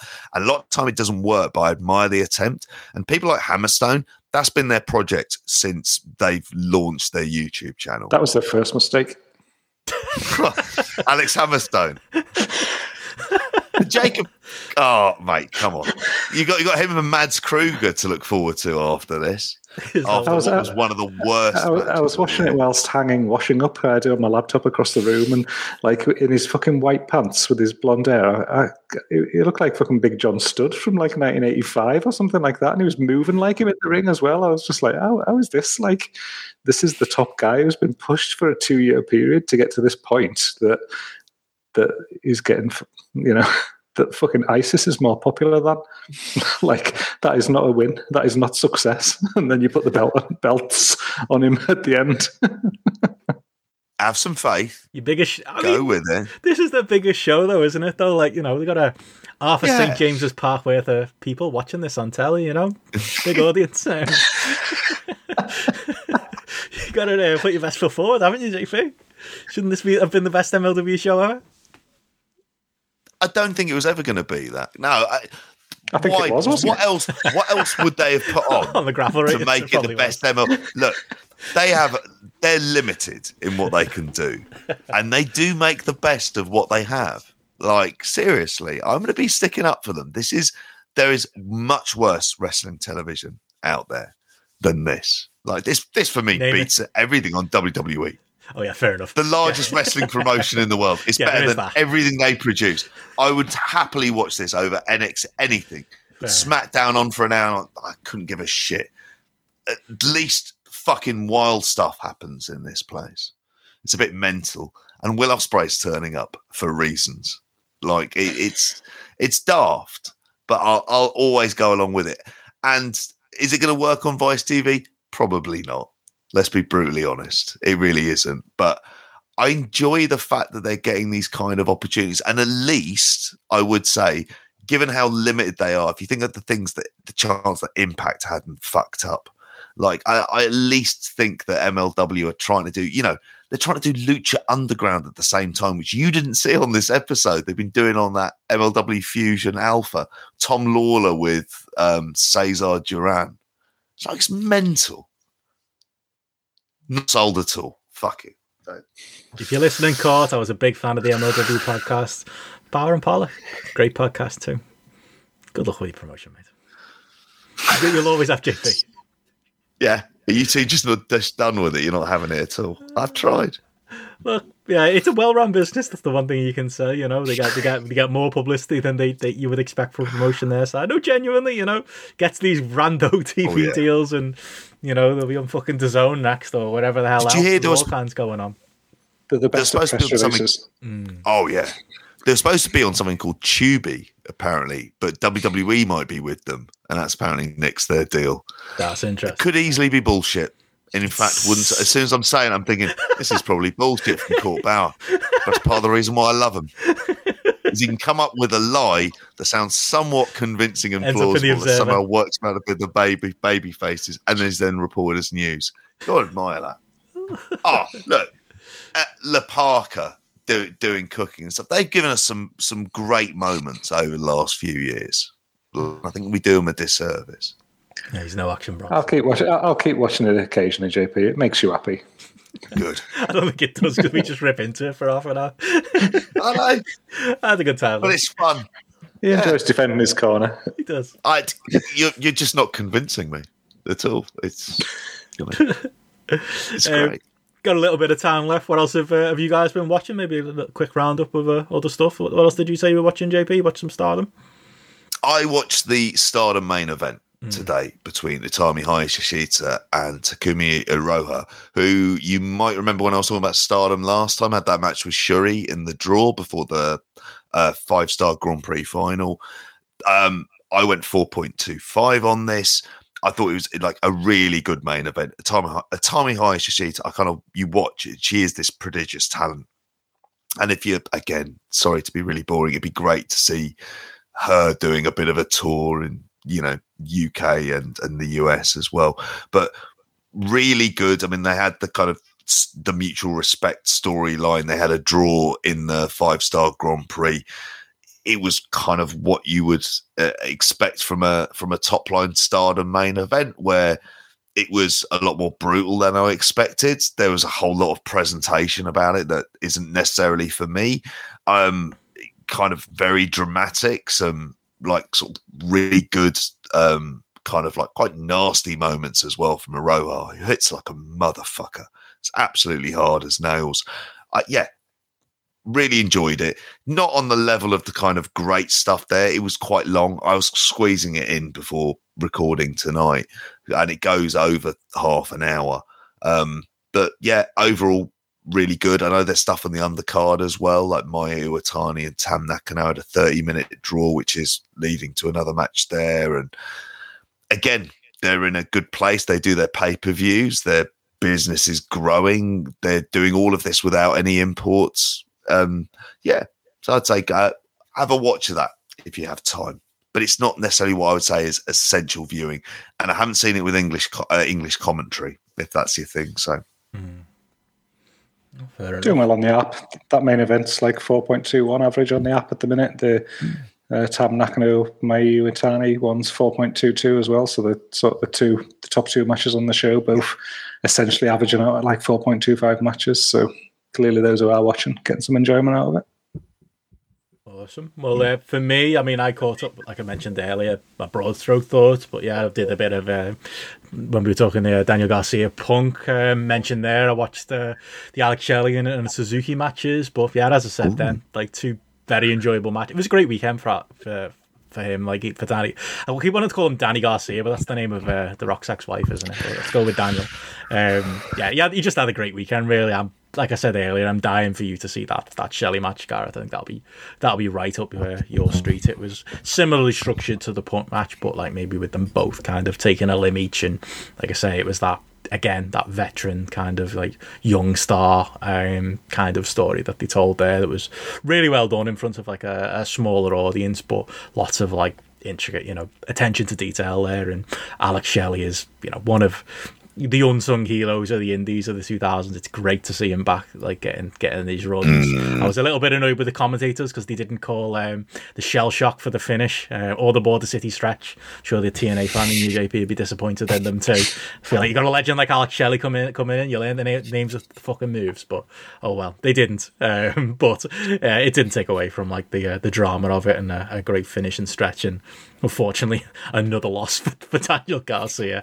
Like I say, I genuinely genuinely don't think I've seen the poor lad win a match, but it definitely made me want to see Alex Shelley, someone I know AEW brought a lot of names in recently, so maybe in 6 months or something, Shelley and Sabin coming in and doing like a mini run as the Motor City Machine Guns, or just Shelley coming in and working a few matches like if there's a slow period in like February or March or something. I'd love that to happen, but right now he seems to just be having a whale of a time out there working these indie guys, working Daniel Garcia and working Yuya Uemura. But it's, if people haven't seen it, it's the main event of Uncharted Territory, the Beyond TV show on IWTV. I got a sub this week just to kind of watch that and to watch the Suzuki match, which again, as I mentioned earlier, was, I would say, like a notch lower. If I was to give the Shelley Garcia match a rating on Grapple, it'd be somewhere in the range of 3.75 to 4, maybe a 4. Probably go 3.5 for the Suzuki match, which was kind of, because as much as the Suzuki run's been brilliant on the US Indies, it's like, again, we talk about like GCW and things that have revitalized like the Indies and made them feel hotter than they are. Suzuki just going to every little territory and working their top star has been, even though I've not seen all of the matches, just been a joy to kind of see unfold, even just to follow on Instagram, and he's, there taking a picture with, Jonathan Gresham or whoever it is he's worked that weekend, and, putting over, obviously beating them in the ring, but putting over like this talent, on the mic afterwards, or in the case of Garcia, he gave him a little fist bump where I think he maybe earned his respect by the end. But yeah, he's just going out there and just this is West Coast Pro Wrestling. It's not a promotion I was hugely aware of, but also on IWTV if you do get the sub for the other match, for the Shelley match. And yeah, Suzuki went out there and it was kind of plug and play. Let's just have Daniel Garcia do all my spots.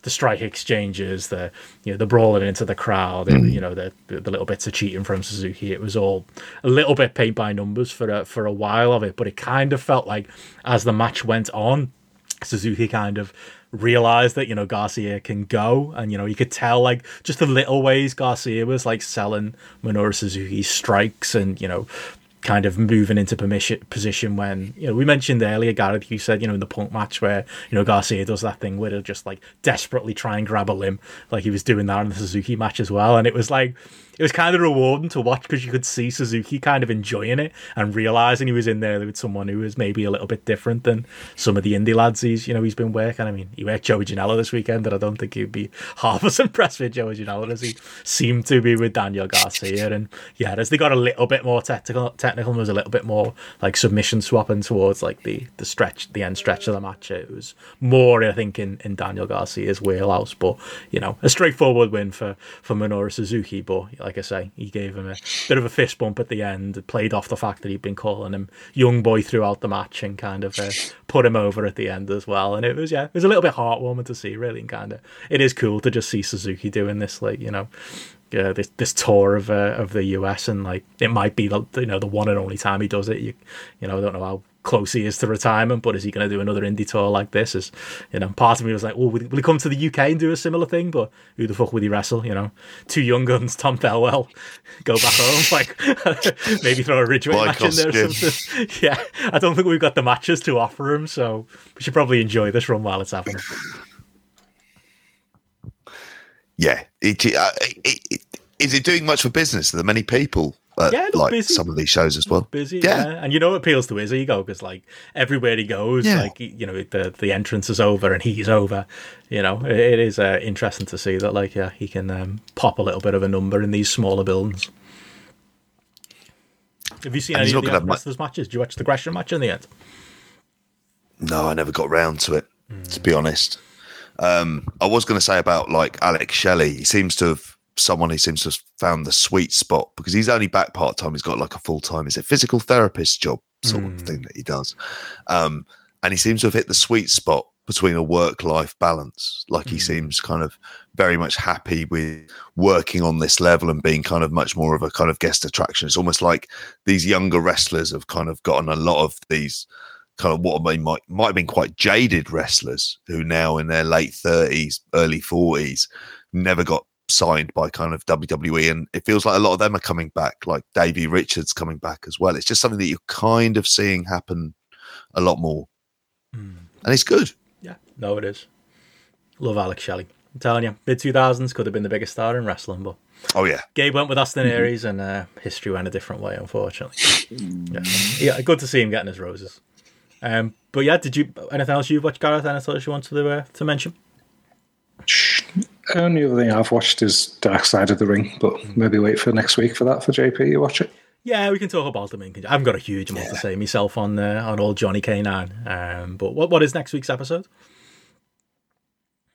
Oh, that's a good point. I couldn't even tell you. I was looking to see if there's a Spanish football called Danny Garcia, but there really isn't. Not any notable ones. Like I say, just the rock. It sounds like he should be playing. Here we go. Dark Side of the Ring. Who is it next week? The Many Faces of Luna Vachon. Okay. That'll be interesting. Yeah, we can. And then after that, it's Rob Black, and then the steroid trials. There you go. Ending big. Cool. Well, we'll do like a bit of a catch up then on there. There's a link said in the chat as well. We'll do a bit of a catch up on the Dark Side of the Ring next week. But yeah, I suppose other than that, then any plugs? Anything else anyone wants to mention? Yeah, I'm on Pro Wrestling Torch's Deep Dive with Rich Fan, which I recorded before we did the Owen Hart show. Really good, kind of wacky conversation where we went into talked a lot of Squid Game spoilers, which I've finished it since then, and I had some different thoughts, and sort of I bring them up at the end of that, but I won't go into spoilers because I know you guys haven't seen it at all. And we spoke a lot about Arsenal, Newcastle's buyout by Mohammed bin Salman. Then some wrestling, spoke about Big E and like the kind of all the mainstream press that he was in because he was doing the intros to the Deontay Wilder fight, as we were talking about in the pre-show. Fucking amazing doing that as well. So yeah, really great far-ranging conversation that we were also speaking about Noah and Wrestle Universe and stuff like that. So yeah, always great to have a chinwag with him. So yeah, have a listen to that. And obviously the patreon.com/grapple. There you go. Get your research done, everyone. Get your homework done. Lots of great Brian Danielson thing there on some free links I've put out there on the Patreon page, and it is public. So if you just want to watch the matches and maybe that'll tempt you into listen to the podcast, you can go on the Patreon page and see the links to the matches there for all public users too. But yeah, anything you want to plug, Gareth? Anything you want to mention? Same as always, download that app. There you go. Get it downloaded, get your ratings in, and yeah, it's very helpful. It made us avoid an entire week of G1, so there you go. Yeah. Gareth still had to put them in on the spreadsheet, but we didn't have to watch it. So. Eventually. Amazing. Awesome. Well, yeah, we'll leave it there then. Like I say, Brian Danielson mixtape is coming up. Weekend show on Friday, JP. Yep. Yeah, we'll talk the Friday Night Wars with Rampage going kind of head to head with SmackDown. We can talk about that. Dynamite on Saturday. Plenty to preview this week. But yeah, that's it for us. Yes. For another show. We'll catch you again next week. Bye. See ya.